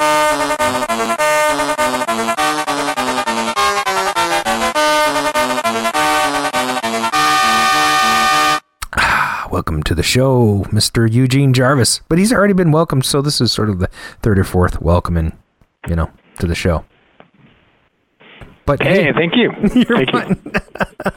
This is the part where we grill you about, the industry and why you've kept it alive so long and what kept you to, what drove you to stay in the, what insanity drove you to, to go into, working for Williams and then, now you're at Raw Thrills. Tell us a little bit about your arcade origin story. How did you get interested in games? It's funny. I've always been a gamer. As a kid, I loved to play chess. Actually, I was a big chess player, and so I was always trying to. Chess is kind of a mental murder of someone. It's allegedly a pure skill game. So it's kind of like the a mental combat, and I don't know, just it's if you can really slaughter somebody in chess, you can just completely humiliate them, and it's a great feeling. And so very competitive. I love playing. I played tennis. I played soccer. I played baseball, football, kind of things. But later on, I kind of got it. I grew up. There weren't video games when I was a kid, so. Although I did see, I grew up out in Silicon Valley, and as a kid, I would hang around Stanford University, and because they had some weird shit going on there, and I guess some crazy guys had taken. There's this computer game called Space War, which, in my mind, actually is maybe the first real video game. I think it was done in the early '60s. In Boston at I think it was MIT. Is that correct? Sounds right to me. But then I know I got a few things right tonight. So I forget the guy who did it, but brilliant. Probably one of the most brilliant games ever created for computers, and it was like the first one. and kind of a combat player versus player combat of a couple spaceships and gravity, 1962 hyperspace, and all kind of stuff. 1962, Steve Russell in collaboration with Martin Grates and Wayne. It's 3 guys. So yeah. Brilliant game. And before Pong or any of that crap, or at least Ralph Spear's rip-off of Pong, or Dylan Bushnell's double rip-off of Pong. Anyway, this game was, it was an amazing game, very, very, and so somebody had stuck a coin slot on this thing and stuck it in the Stanford University student union, and made this really cool fiberglass cabinet. They call it the Galaxy game. So I guess it was their, in the long tradition of video game ripoffs. It's take Space War and change the name to Galaxy Game. Now it's a completely new thing. And they had some, $50,000 mainframe computer that was running this whole thing. It made no economic sense whatsoever, but it was sure cool to watch, and the funny thing is I was always so crowded, and all college students and shit, and I was afraid to ever actually play this game. I thought they were going to beat me up or something. So I would just kind of hang out and watch, and see what they're doing. And so I kind of got that was kind of cool, a little data point. But I really got into pinball games later on. And I played the early Pong game. But Pong is cool, but it's after a few days. It's not a lot of depth there. So I got into playing pinball. That was kind of the cool things. And then they got it, and then that was my real love, because it really had kind of the depth and complexity. And then the video game craze hit, and it just holy crap. Really, for me, the game was Space Invaders, and that was just wow, what they could do with, all of a sudden they had characters, they had some form of, I don't know if there was really any AI per se in there, but it seemed like they were little guys fighting you and trying to kill you and stuff. And so that was it. And then they came out with the arcade version of Space War, and that was super fun. I guess they called it Space Wars, because that was another totally different thing. And that was a great game. And so you could play Space War in an arcade cabinet. And that was, really fun. So I got hooked on video games in the late 70s. Sweet. And so and when you tell us about applying for a job at Williams. Actually, I started in the industry. I worked for Atari back in when I got out of school, and this was in 1977. So did you work? Just to interrupt really quickly? Were you one of the early employees with Woz and Jobs then too? Those guys had actually left. Okay. They had left. I don't know if he ever actually worked at Atari, but he was definitely working for Atari, but he wasn't working for Atari. No, I guess he did. Maybe he did. And Jobs, again, the place was really crazy, kind of a crazy place. Nolan Bushnell was a really interesting guy, very, very kind of very creative, and not great. He wasn't into managing things and shit like that.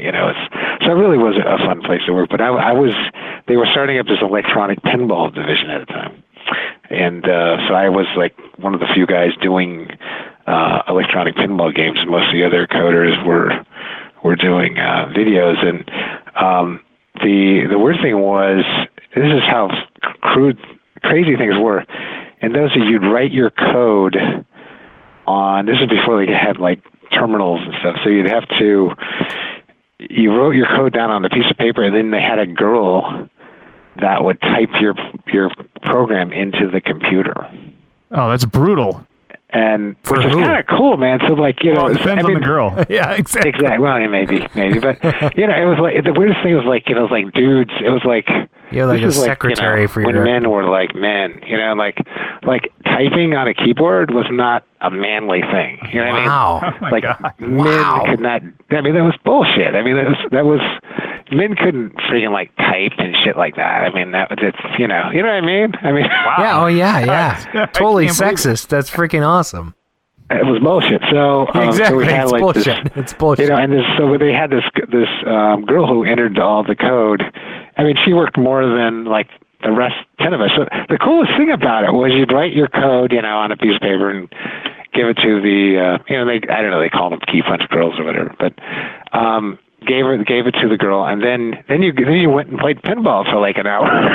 So it's like, because you know, it'd take that long for your code to get into the computer and run or some crap. It's exactly how all this shit worked, I forget. But the cool thing about it, you got to play, and like anytime you changed your code, you could go play pinball for an hour. So it's like, I mean, change your code a lot. A better job, you know. So that was pretty cool. So sounds like my current job, except for not without anybody doing stuff. I just take that break, and so. But yeah, sorry, exactly. You know, and I mean, now you have the internet, so I mean, yeah. You know, unfortunately, you know, I mean, it was a really fun work environment, and everything, and the places that are like really fun and everything tend to like go broke, and so the pinball division, you know, we weren't too good about making the games not catch on fire and stuff like that. So it wasn't successful. We made some, I thought, really good games, some fun games, but they're very rare because not too many of them are, you know, not charcoal briquettes now. But so I decided, and I was working with this guy named Steve Ritchie, great pinball designer. You may have heard about him. And he had gone into Williams, and so I was going, yeah. And he called me up and go, Jarvis, get your ass out here, man. We're going to change the world.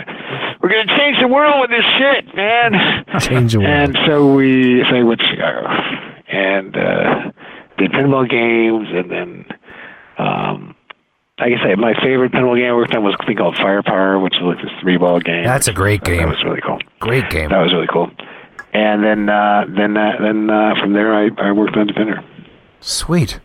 Now, Defender, a lot of people say is really the first video game, the sort of first real like innovative video game that Williams put out. You know, they had done some other things to try and compete with Space Invaders, but Defender was really groundbreaking in a lot of ways. So.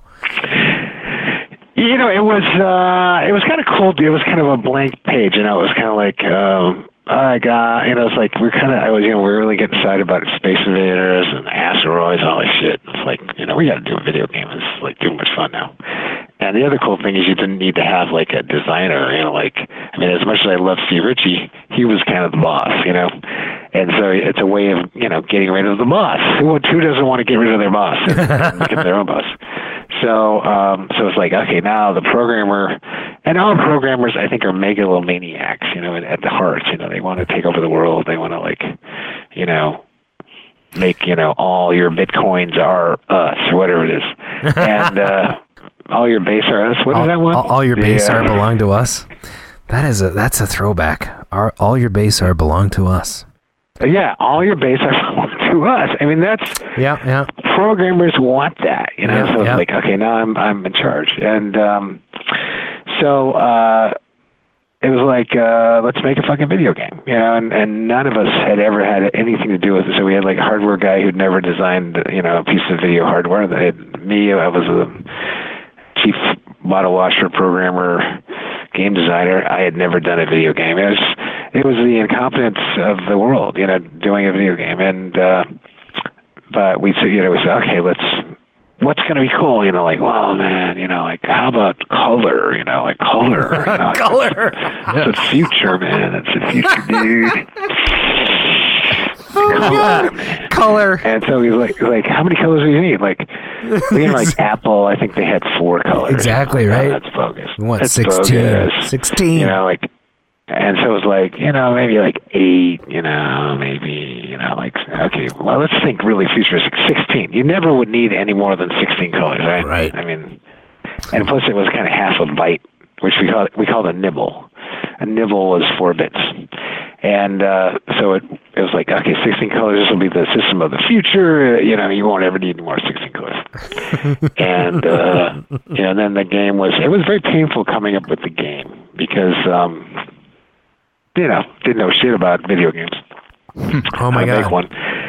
And it was like pinball. When you're doing pinball, it's like you have no matter how bad of a program you put on the thing, it is still a pinball machine. Right. You have a set of and a drain. Right. You have a set of physical rules. You have the framework is there. Yeah. It's you have something. Like you can put the most heinous code in there, but it's still a pinball game at the end of the day.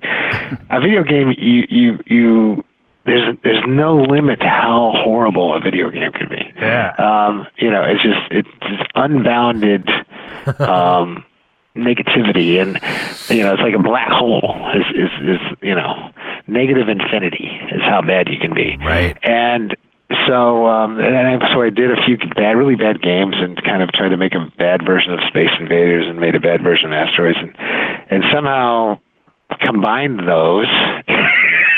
Oh my. And and I listened to a lot of friends of mine. And my buddy Steve Ritchie from Pinball, he came by and he was like giving me a lot of advice on Defender and stuff. And so I came up with the name Defender because I thought it was cool. Because I thought, when you're doing a video game, the whole idea of a video game is a kind of an excuse to create mindless mayhem and kill tons of aliens or whatever. You're just trying to kill shit, because you're an American male, and so you're killing shit, but then it was like, okay, but that's kind of passe. So you can't be just like mindlessly killing things. So you have to have a reason. So you're defending something, Right. And then you can mindlessly kill shit, and it's cool. You're like Clint Eastwood or something. You're Dirty Harry, you're Rambo, all that shit. You're hero all of a sudden. You're not some psycho murderer, So that was kind of the name, and so I think I'd been doing like 6 months, and I was getting ready to, my bosses were getting ready to fire me. And wait, so I need to get something. Why would they want to fire you? You're doing good so far, right? Because I didn't have shit on the screen, man. And so I was like, okay, I got to get Defender. I got to have something to defend. Right? Right. And so I made those little guys. I don't even know if people notice them, but the little guys that walk around on the bottom of the Defender, and I guess you're defending them, and I guess you notice them when they get killed. Yeah. And so I made them, and they actually walk around on the terrain. You have to kind of sit there and watch them, and they walk. It's like one of those little subtle things. And so I did. I spent a couple of weeks doing that. And the management comes down and says, "Hey, let's see your game, man." And then I go, "Oh, dude, I made so much progress. Check this out. These little guys walking around." And they go, "What? I don't see anything." Like, no, see that little guy there? He's like, he's walking. He's got 8 pixels, man. He walks around, and he walks. So that didn't go over too well. But somehow, we got into. I think my buddy Steve Ritchie, he encouraged me to have like this flying thing. So we wanted to get this feeling of flying, and to really have with this horizontal motion, have this flying. So that was a big emphasis in Defenders, having the feeling of flying and giving this rush of flying, and then it was okay, you're defending these guys, you're flying, and then we threw in the reverse thing, which actually I originally just wanted to go left to right, like Scramble, if you can believe that. Sure. And because it was just easier, man. It was more code. Like you go to the reverse. What the fuck? Exactly. You're gonna reverse the whole other thing. That's 2 weeks' work, man. And a button and shit.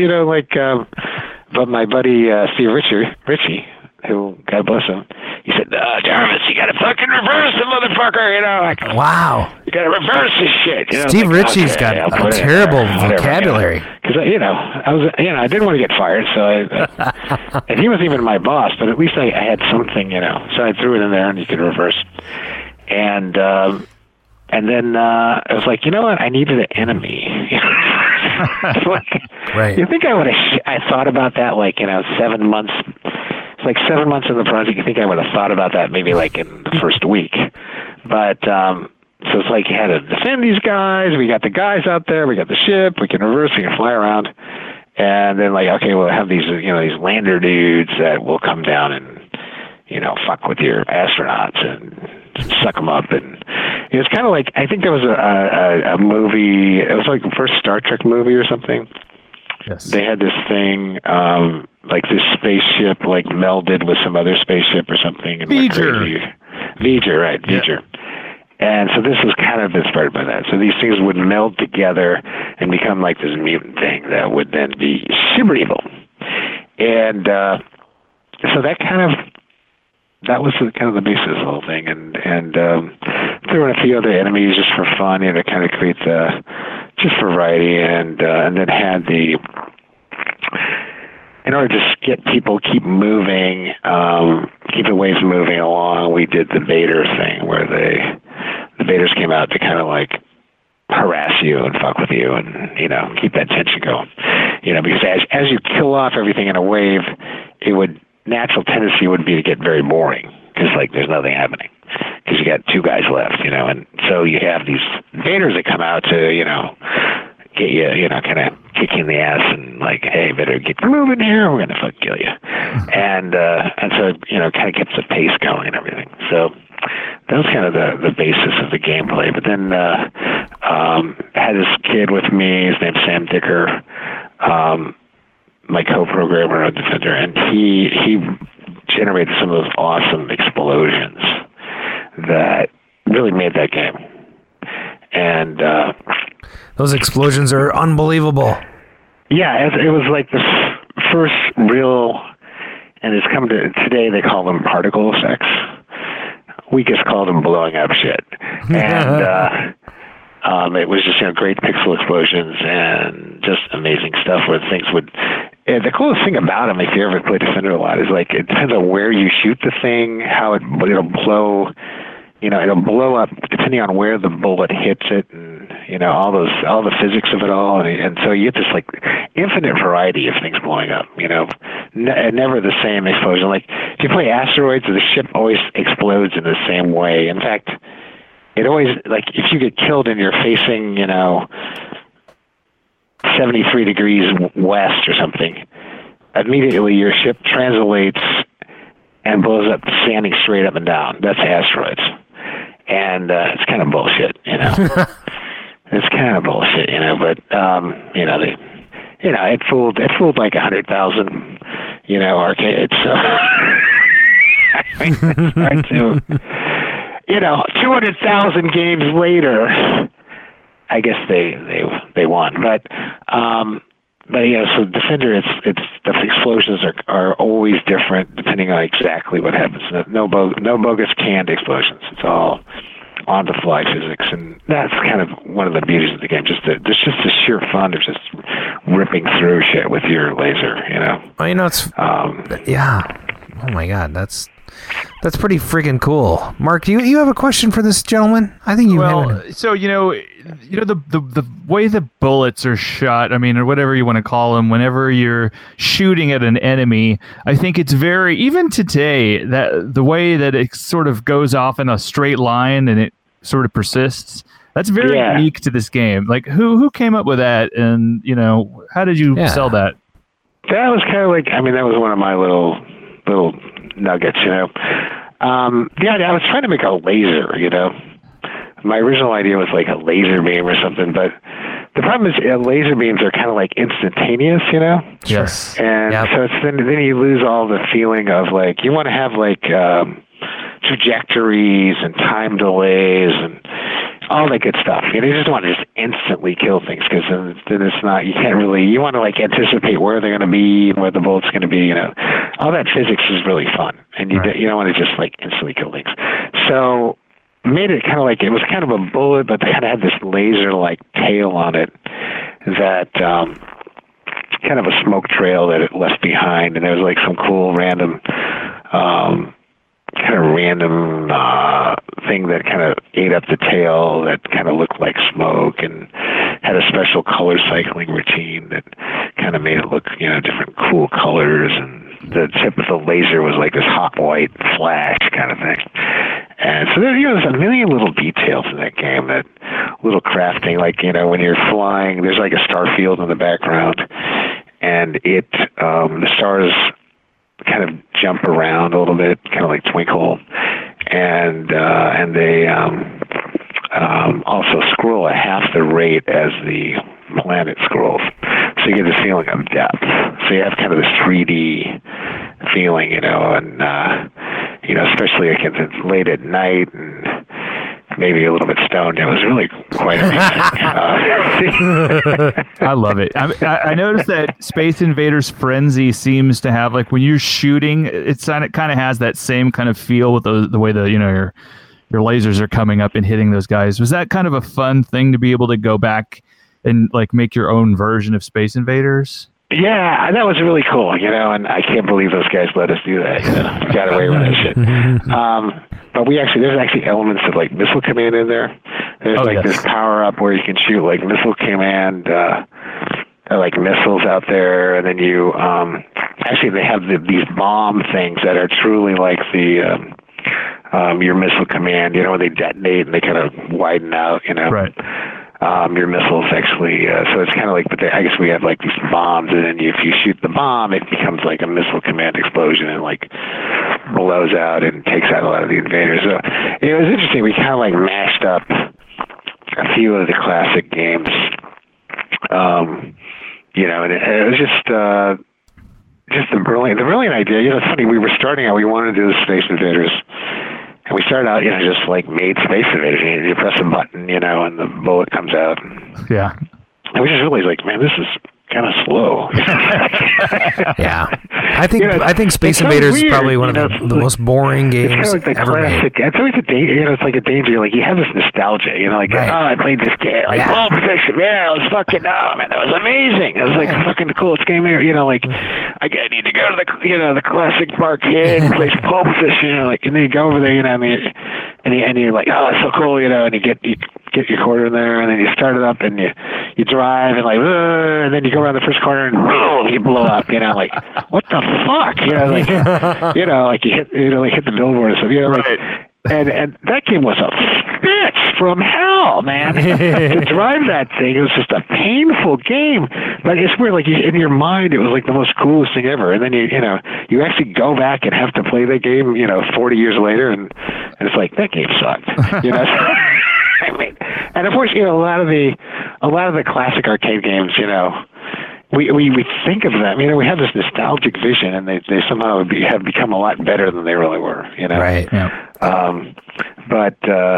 So you gotta kind of watch out for that. But so the Space Invaders, which I love the game, and it still is a great game, obviously, but it's a little bit slow paced for today's people, today's ADHD generation, and Adderall, Generation Adderall. I'm really, that's it. So we needed to hype it up, and we had like a pair of these.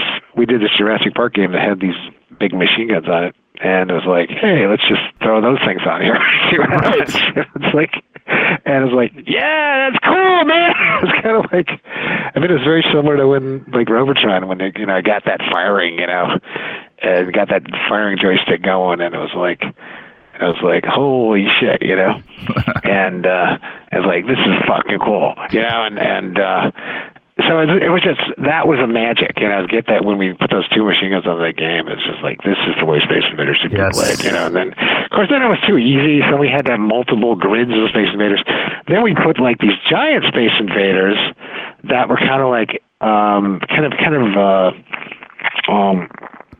think from Asteroids, where, like, if you shoot a giant Space Invaders, it turns into 4 little medium-sized Space Invaders, and you shoot those, they each turn into 4 little Space Invaders. So you get kind of this multiplicative effect, like the asteroids. When you shoot the asteroids, they keep breaking into big, multiple pieces. So kind of had a little inspiration to the asteroids we threw in there too. So it's it's like, but it turned into just this crazy game, super intense. And it's kind of, we might have made it a little too hard. It kind of just wipes people out and takes their money, but I guess that's kind of like what video games are about, Right. All right, I'm going to tell you. Good plan. I'm going to tell you very brief. Monetize, baby. You got to monetize. Yeah. I'm going to tell you a very brief story about Defender, and then we're going to move on to the next question. Because when I was a kid, we went to a little place called Carboni's Pizza here in town, and then I asked my dad, I would like a quarter. I was like 10 years old, maybe. Let's see. And then he said, or maybe 11, and he said, yeah, I'll give you a quarter, and you can go play that game. And I said, great. So I go put it in there, and I'm super excited to play this game. It's called Defender. Put the quarter in, lost my money in 30 seconds, no joke. And then I was like, well, I better not go back there. So I sat and pretended to play Defender for another 5 minutes so that my dad wouldn't think that I wasted the quarter. That's a hard game. Yeah, that's cool, it's a hard game, but I have the game now. I have it, and I get to play it for free. So my next question is, tell us about the progression from Defender to Stargate, and a little bit about the VidKids. I think Mark might have this question in his arsenal as well. But what went on where you went on to create these other games, Stargate and Robotron? Okay, so the Stargate thing, and Defender just turned out to be this huge shit. It's like I had no idea, being the first game and everything, but it just somehow people just mesmerized by this kind of world out there that it was more than one screen, which was, I don't know if that had been done yet. So it was like you had this kind of real world and there was shit happening, out there with the radar screen and stuff, and kind of mesmerized people for a while. But so it was like, I think we were, and we were like just, and I think at the time, Williams just started hiring, they got, you take, a couple stoner programmers and they do Defender. Like, Jesus, we'll just hire 100 stoner programmers and we'll have 100 Defenders. It's not that hard. You know what I mean? And, but, unfortunately, it just kind of was a lot of people getting stoned.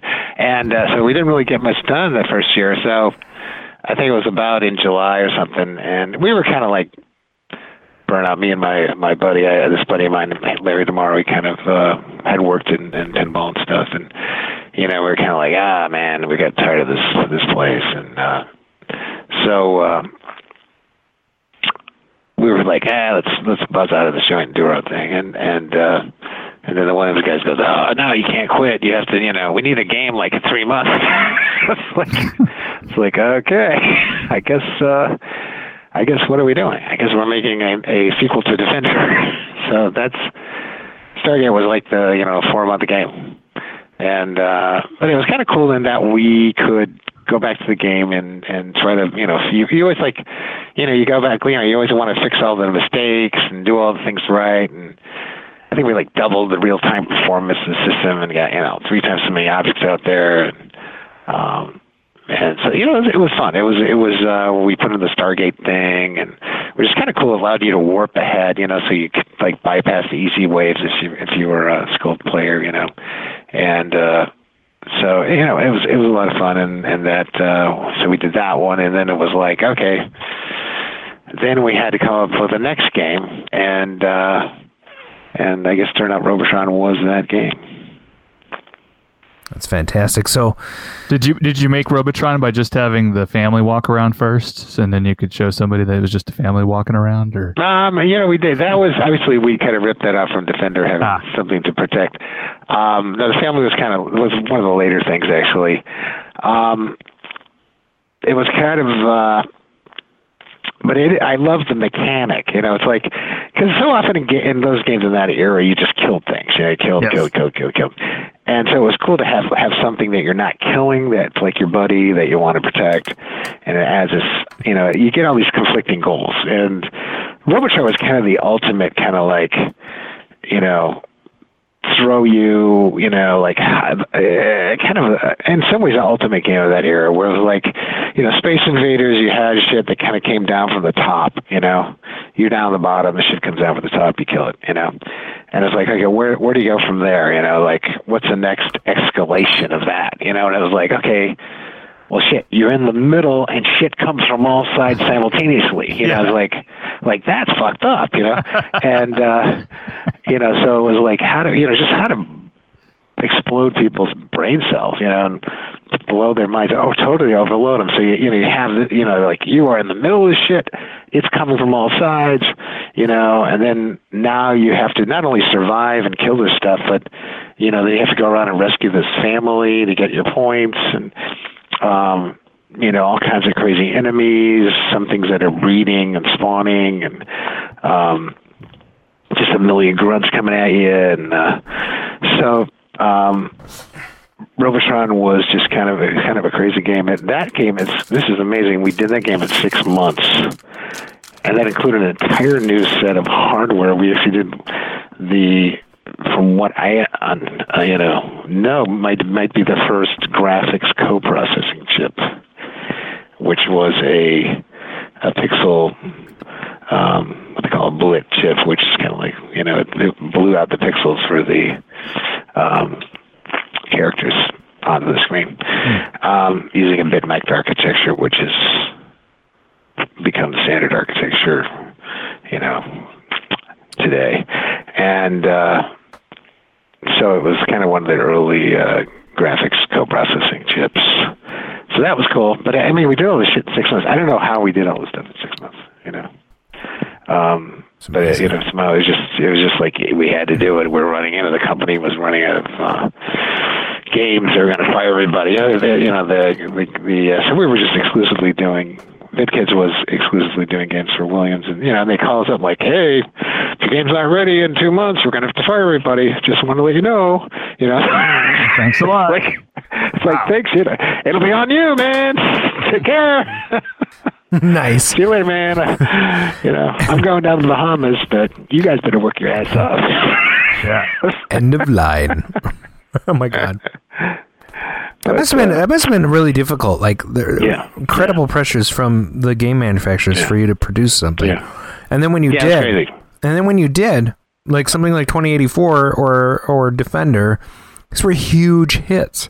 So they must have kept the company afloat for some time. Yeah, so no, and then finally they had some internal teams and they came out with Joust and all that stuff. Joust is awesome. Centistar, which was also a really cool game. Yeah. And you have that in your intro too, I noticed. Run, coward. Right. Oh, yeah. Let me ask you. Those are the other two games I have next to the Stargate. Yeah, let me ask you a quick question. I gotta kind of a hard stop here. But we can like if you want to continue to some other time, I'd love to. We can do that. Yeah, that's fine. Why don't you tell us then a quick story of how you've maintained your career in the industry, from Defender to Raw Thrills, and then give us a little bit of what you're doing, today to make this a successful business. It's kind of. I know at some point, people would say, well, why don't you get into console games, or why don't you do mobile, why don't you do other shit? It's like, I don't know, you kind of like have to decide who you are and what you are in life, at some point. And I love the arcade. I love doing arcade games. And so that's just me, and whether there's one arcade or a million arcades, that's what I'm going to be doing.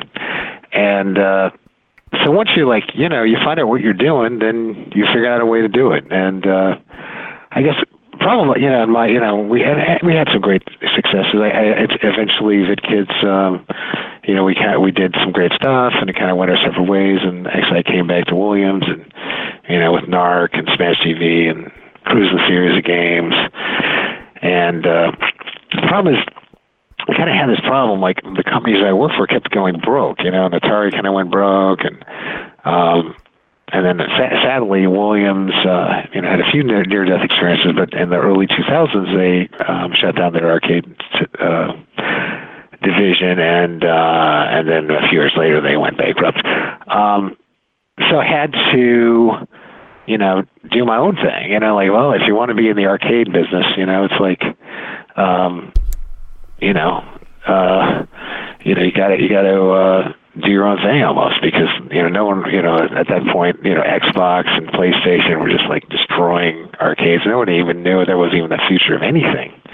But there's some really cool thing about the immediacy and the kind of casual and instinctive play in the arcade.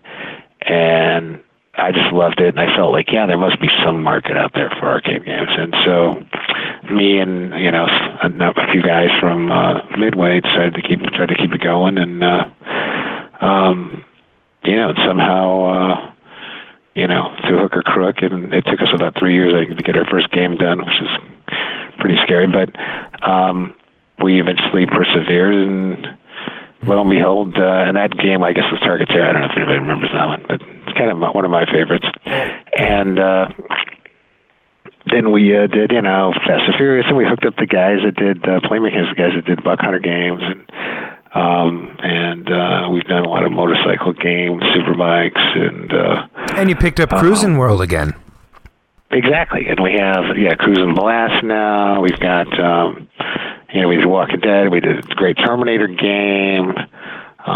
We did quite a we did Guitar Hero Arcade. We did all kinds of crazy stuff, and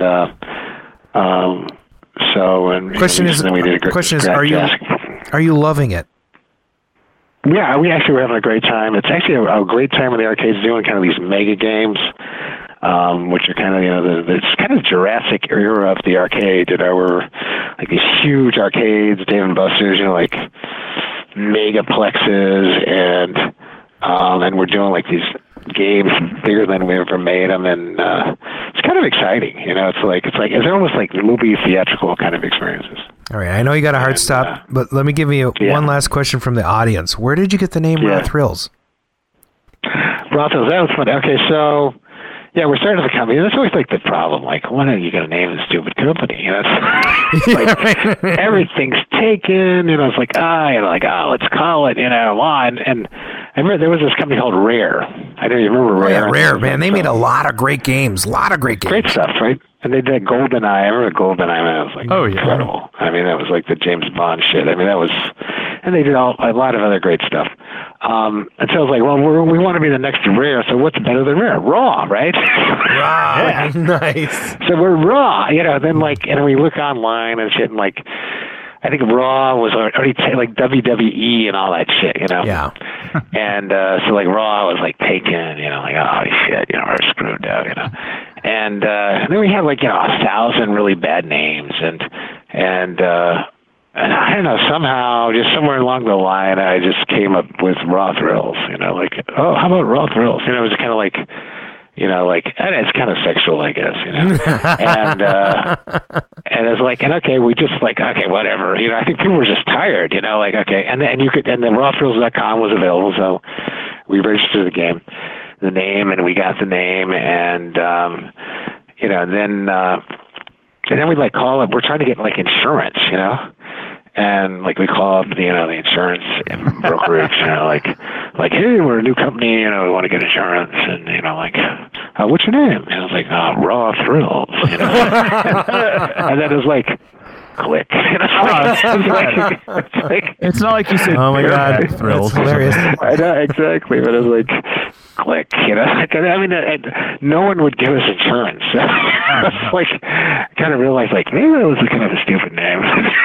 But here we are, 15 or 17 years later, if you can believe it. I feel ancient at this point, but we're still going, so we're having fun. So, and let's do a part B here. Yeah, let's do that. I think it'd be great. I mean, it's been great having you on the show. Again, this is Eugene Jarvis. He's been with us for the last almost 2 hours here now. So thanks for being on the show.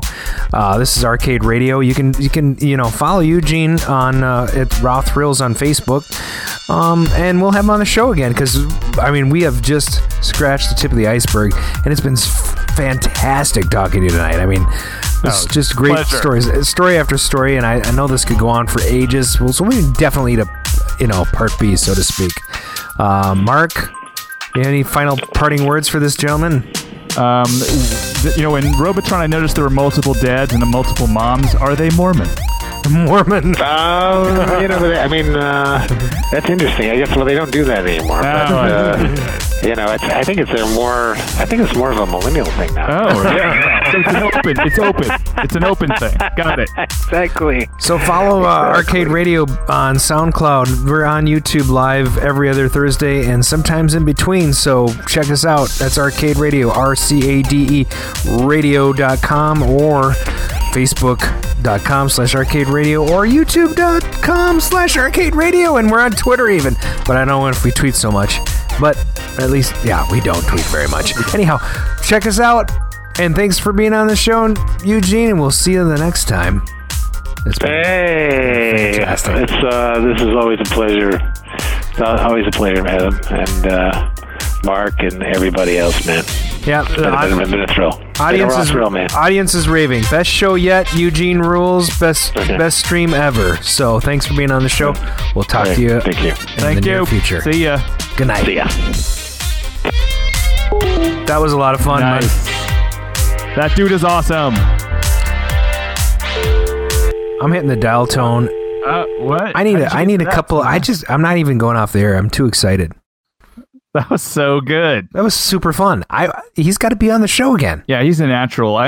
Did you have the recording going before we went live? I sure did. Oh yeah, some sweet conversations before we went live. Yeah, so we'll put the guy is like just a legend. Yeah, we'll put some tidbits in, on the if you're a subscriber to our iTunes channel or SoundCloud, you're in for a treat because we're gonna put a little extra before the show.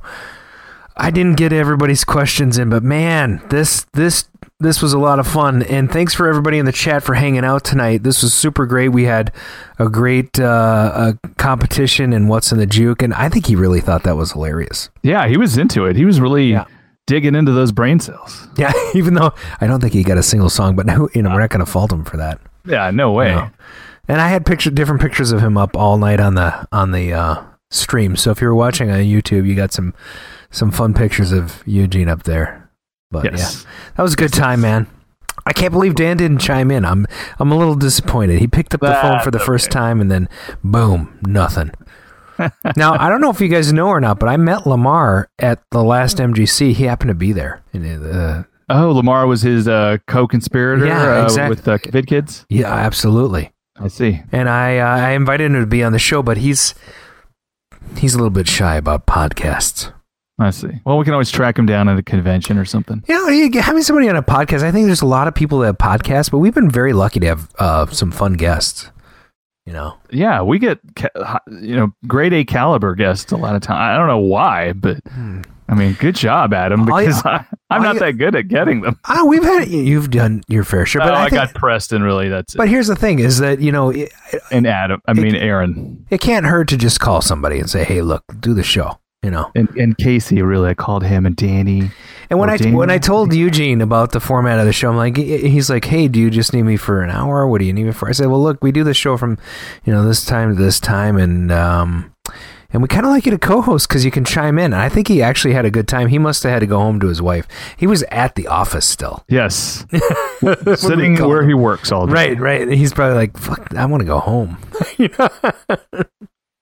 So, but yeah, just awesome. It was fun. And we got Aaron Sanders is saying we need to schedule Brian Collin. That would be fun, right? Yeah.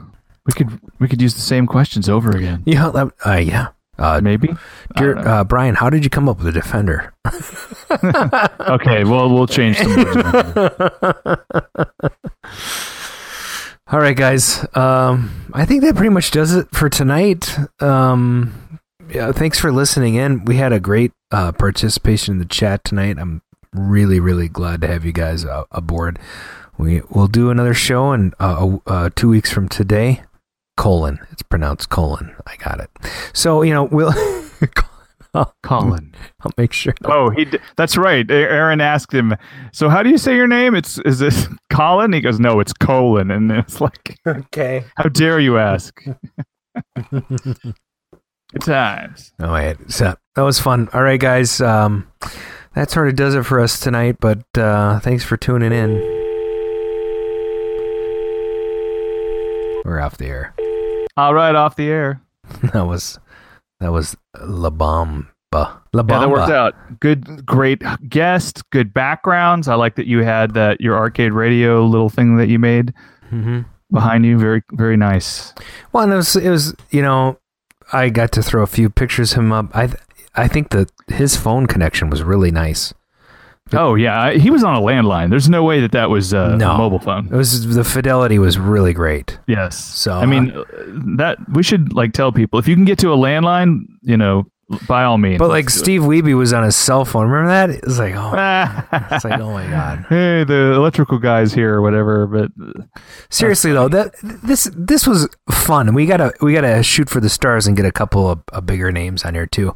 I haven't introduced myself to Steve Ritchie, but Steve Ritchie's at every single MGC. I talked to him for quite a bit because John Jacobson did the interview with Steve Ritchie.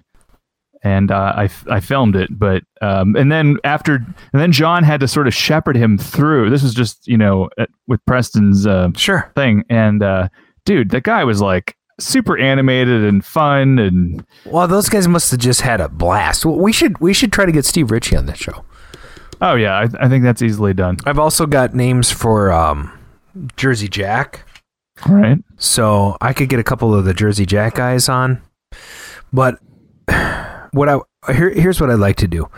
Eugene he was on my list, and actually he was high on my list. So now I feel like it's kind of like bucket list.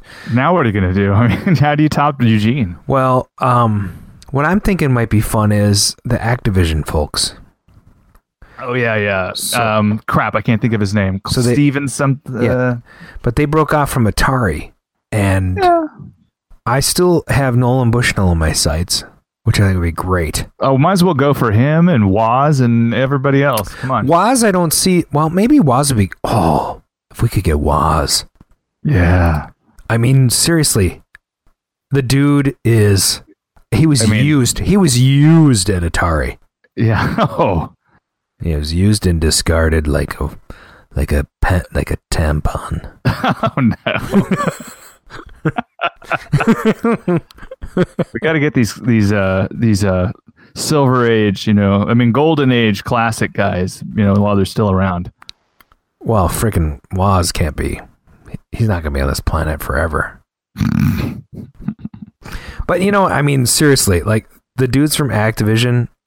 Did you ever see that there was a documentary that I think it's on YouTube. You can watch it. But it's about how these guys were sick of not having their name associated with their games. So when they broke off and they formed Activision, every single one of those Activision games has the programmer name in it. Name on the front, on the cover. Yeah. Yeah, I listened to the interview by the guy who programmed Pitfall. There was a podcast with him on it. I think those guys would be totally legit to have on this show. Oh, yeah. I would just go through, start the Activision season where you just start talking to each Activision programmer. Do you realize that tonight is the first night a guest shut us down at the time we needed to be shut down? I know, but that's hilarious. I wish we'd kind of known that ahead of time so that we could keep an eye on the clock. But I know, but I was watching it and I'm like, God, he's talking a lot about Defender. I didn't want him to talk about Defender the whole time. Right. But it's an origin story for sure. I just gotta. The Naked Gamer is a good friend of mine. He joined the chat tonight. He goes, "Love you." But seriously, we had a fantastic participation. It was up to over a dozen people at some point. So yeah, that was good. I'm gonna be up all night now. It's only 9:15. What am I gonna do?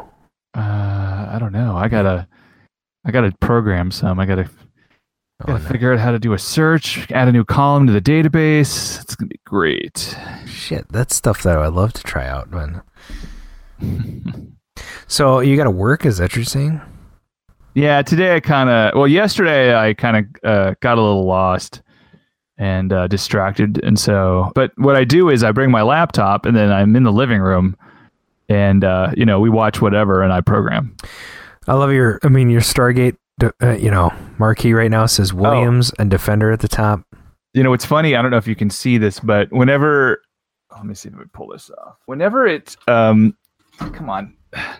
whenever it says the name, let me see if I can get it. Oh, I can see it now. Can you kind of see this? Yeah. Do you see?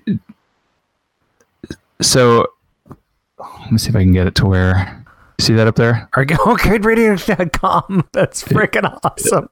I forgot you could do that on Williams games. They let you program shit in. That's right. Oh my God. I got to do that. I think you can do that on Joust.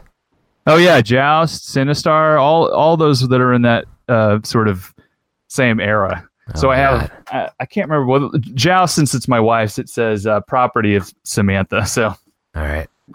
She likes that. I can't get it to go back.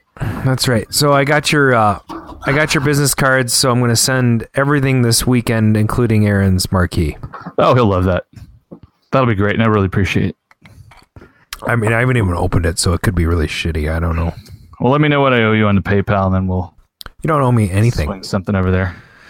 This is all. I mean, you already paid me for like the T-shirt, I think, and then I've got like a spinner in there and all kinds of fun's just. Man, my wife wants the spinner. Yeah, so it's just a little fun little kit for you guys. Yeah, and then you don't owe me shit. So the other thing was, it's taking me like 18 months or something, so no big deal. Yeah, whatever.